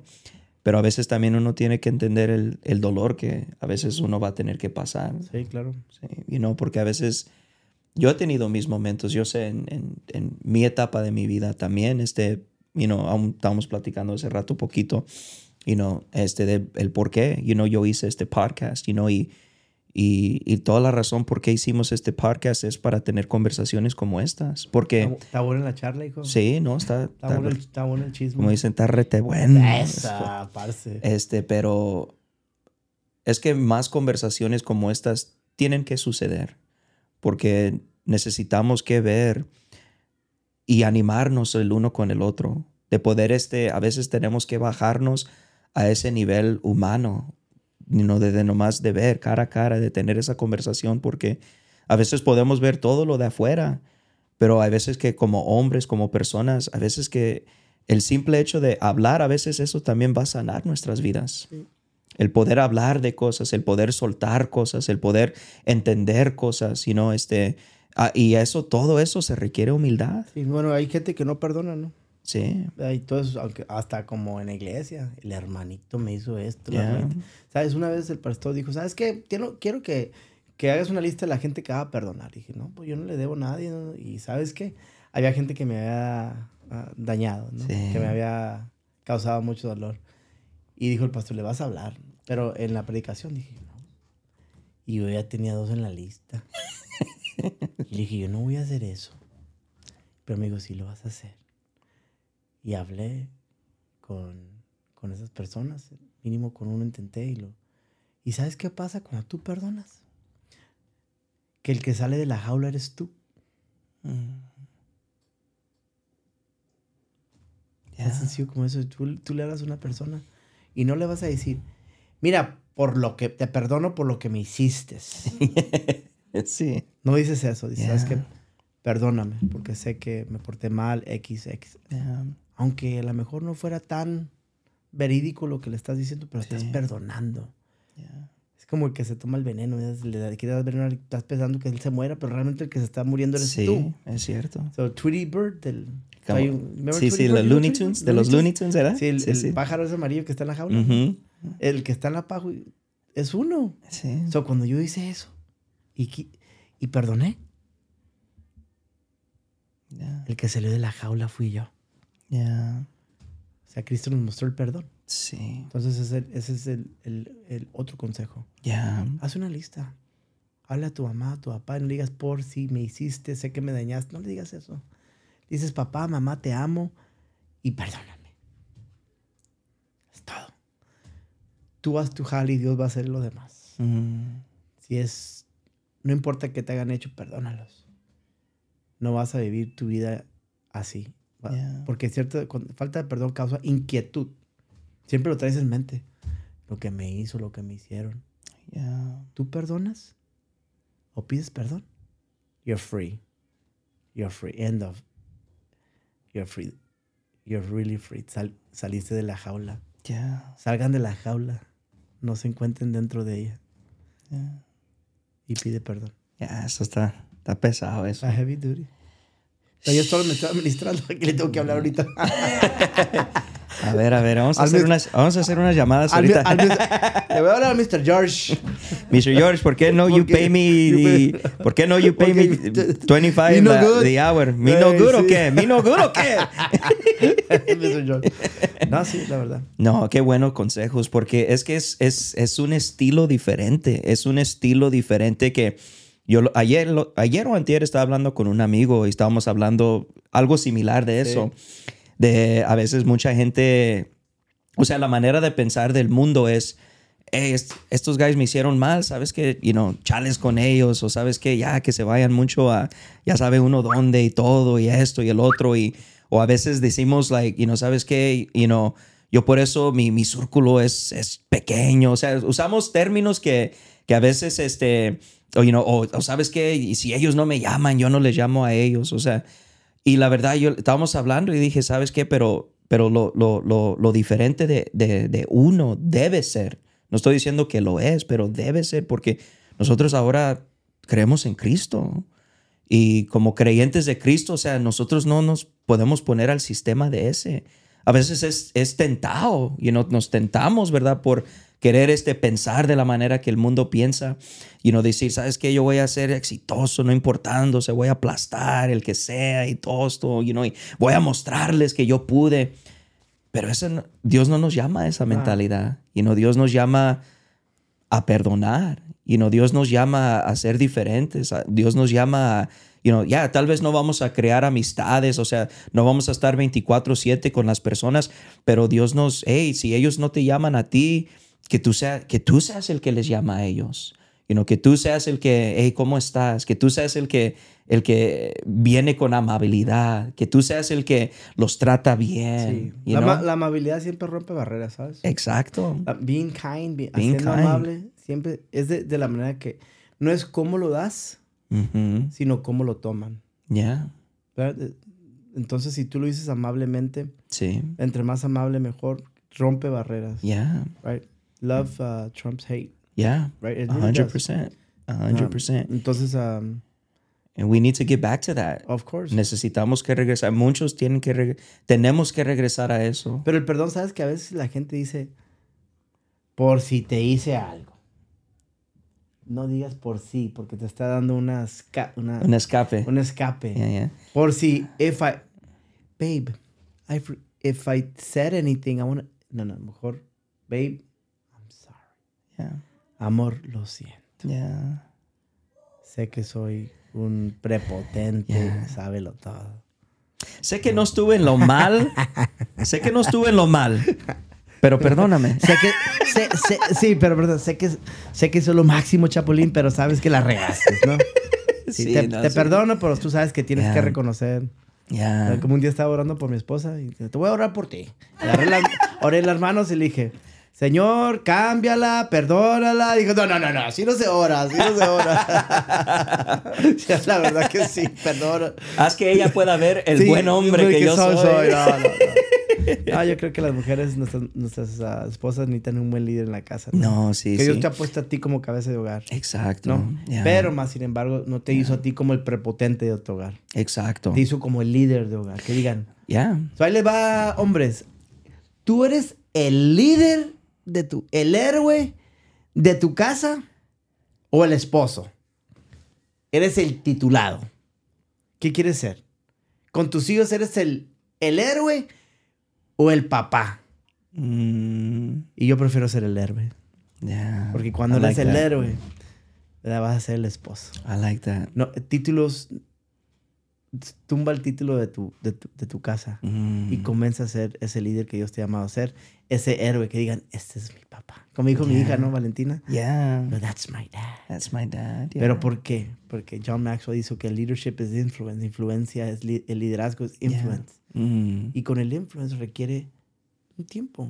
Que miren que si realmente eres ese líder, la gente va a saber si eres falso o no. La falsedad se mira de volada, hijo. ¿Okay? De volada se mira con una... it's fake. You know he's fake. He acts fake. He looks fake. Hasta en la iglesia tenemos fake. Yo le digo, Señor, yo no quiero ser fake. Y por eso voy al altar. Porque ahí remueve todo fakeness. Yo a veces no entiendo por qué no pasan al altar, ¿verdad? Entonces, pero en fin. En mi casa, yo deseo ser el héroe, no el titulado. ¿Quiénes son ustedes en su casa? ¿El titulado? ¿O porque te casaste? Nomás porque tuviste 15 hijos con la muchacha. Eres el titulado y quieres que te digan papá. Mejor que ser el héroe. Yo prefiero ser el héroe 1000 veces que el titulado. La camisa no dice nada. Imagínate con me miro como chef. Tú, George. Sí. Luego cuando te bajaste de la troca. Macizo, pero no sé ni cocinar. La apariencia se engañan. ¿Verdad? Pero si agarro un sartén ahorita y me comienzo a machacarla... Y eso decir, no, sí. Sí sabe. Lo que se ve no se pregunta. Sí. Entonces tú vas a ver si uno es el titulado, el chef, o realmente soy el chef. Man, y yo creo que ahí está el mejor lugar para cerrar. A ver, yo sé, ¿tú eres el titulado o eres el héroe? ¿Sabes qué? A ver, Mr. George. Yo estoy trabajando en en querer ser el Te héroe. estoy haciendo una pregunta. No, ya, por eso. ¿Eres el héroe o el titulado? Pues quiero Está ser... viendo, mira, millones de personas ahorita. Mr. Quiero- George. Te puse al Mr. George. No, sí. Es que yo quiero ser el héroe. Ya, no. You know, y eso es algo que me gusta cómo lo pusiste, pues, porque sí, o sea, yo creo... Eso es algo que yo siempre hablo cuando tenemos nuestras conversaciones con mi esposa, es de que yo quiero... Todo lo que estoy tratando de hacer es para poder hacer mejor papá y mejor esposo. Amen.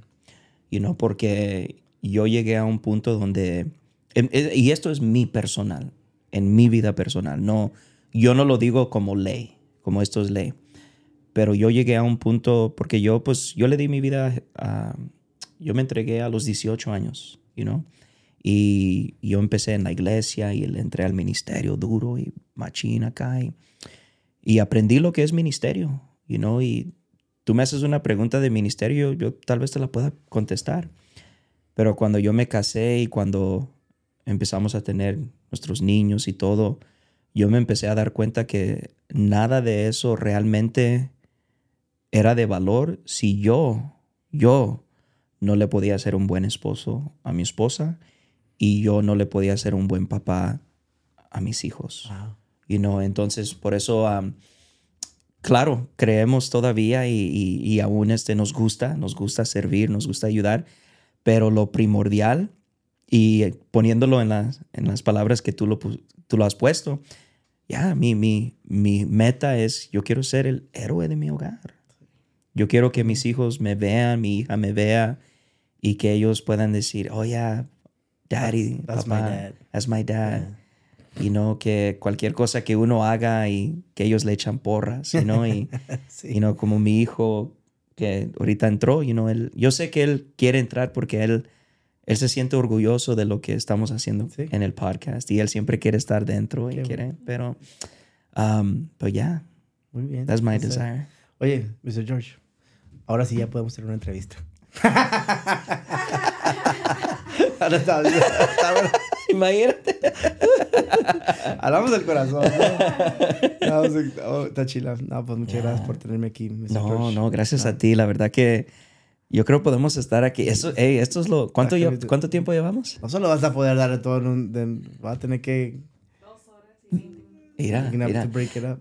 No, es que lo bueno de YouTube es de que gente puede entrar y salir cuando ellos quieran. Sí, ¿verdad? Pues. ¿Va a estar en YouTube o qué? Ya, va a estar en ¿Y YouTube. quieres ser rico y famoso o qué? Esta entrevista te vas a hacer rico y famoso. Que Dios te Sí, oiga. 1.5 millones más que los Kardashians, hijo.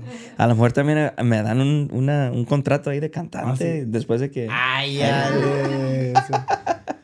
Ahí también le vamos a poner el correo del 12. Hey, hablando, bueno, para cerrar con esto, pero hablando de la banda MS, hay una canción que siempre que es que lo estabas mencionando y... El color de tus ojos. No, esa no. Caguate pistaches. No, hay una que la No, verdad está que viendo está la viendo el de pastor. Somos los que somos.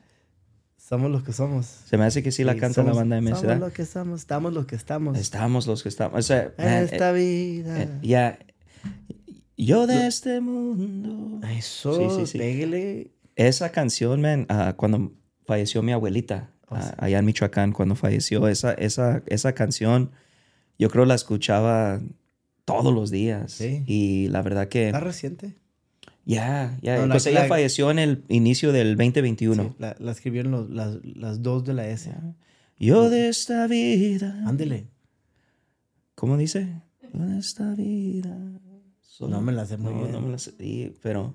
Somos lo que somos y estamos los que estamos. Aquí estamos sí. los que estamos. Ya, pero man, me hacía llorar. Me Sí. hacía llorar esa canción. Porque me recordaba, pues, del rancho, pues. Me recordaba ahí de mi abuelita. Porque yo viví en Michoacán por 2 años. De Tierra Caliente. Pero más como cerca de Morelia. Más cerca de Morelia. So, ahí, ¿No dices Vali tú? Ay, hijo. Ay, No, casi no. De ahí del rancho donde somos nosotros es más michoacano acá. Tampoco. Pero en el rancho Habla de con donde tu es mi... Oye, pero habla con los michoacanos. Dile por qué los aguacates están muy caros, hijo. Habla con ellos. Esa es otra historia. Los limones también. Esa es otra historia. Otro podcast. Sí, otro podcast ahí del pronto, los aguacates. Los aguacates y los limones. No, pero allá ni tienes que preocuparte por eso. Sí. No, ahí te agarras un coctelito de camarón, te vas al mercado, por $3 te traes como unos 3, 4 kilos ahí de aguacates. Deberíamos ir. Ahí para tu Dicen que sushi. los sinaloenses y los... neta que sí. Yo vivo de los aguacates. No, a mí me encanta. Es el dinero verde. No, eso es puro oro. Puro, como dice mi jefe, es puro power. ¡Ay, ya! ¡Eso! No, pero bueno, pues así, un saludo para todos los que nos estaban escuchando, para toda nuestra gente, toda mi familia que nos escucha allá tenemos buena audiencia de México. ¿En Michoacán? Muchos, sí, en Michoacán, ¿A sí, poco? sí. Los de Sinaloa ahí están presentes. Estoy seguro que mi gente de Sinaloa por ahí y también de Jalisco. Sí, estoy seguro. sí. No, pues ahí saqué uno ahí va a estar. Y hay que seguir compartiendo. Eso. Así es de que si ustedes nos escuchan, gracias por sintonizarse. Gracias por todo el apoyo que ustedes nos están mostrando a través de este podcast. La verdad que yo lo aprecio mucho. Cada persona que se mete a ver, que se mete a escuchar, la verdad que para mí es una alegría. Es una alegría, la verdad de que ustedes se toman el tiempo de su día para escuchar los mensajes que damos en el Instagram, en el TikTok y todo eso. La verdad, de todo corazón. Gracias. Y sigue compartiendo, especialmente este episodio. Yo creo que hay mucha gente que tal vez se te va a venir a la mente. Yo sé que hay personas que me recuerda de fulano de tal, o mi sobrino, mi sobrina, o un tío, un tía, un pariente que ustedes tengan ahí que tal vez se te venga a memoria cuando escuchas esta historia. Compártaselo, y para que ellos también puedan ver, porque yo sé que Dios va a hacer algo especial en sus vidas a través de la historia de nuestro chef. Te van a estar hablando. Chef Pancho. Chef Pancho. Ya me hice bien chillón gracias al chef. Créame, se hacen chillones y la neta que van a sanar, van a hacer billetes. Chillar es hacer billetes. De veras que sí. El ablandar el corazón. Sí, pues claro. No quiere vivir así, ¿no? No, es feo, es feo. Sí. Así es de que, raza, pónganse ahí a chillar un rato. No, pero estábamos con ustedes. Muchísimas gracias. Offbeat Podcast Español. Eso. Let's go. Vámonos Let's con go. todo. Vámonos. Gracias.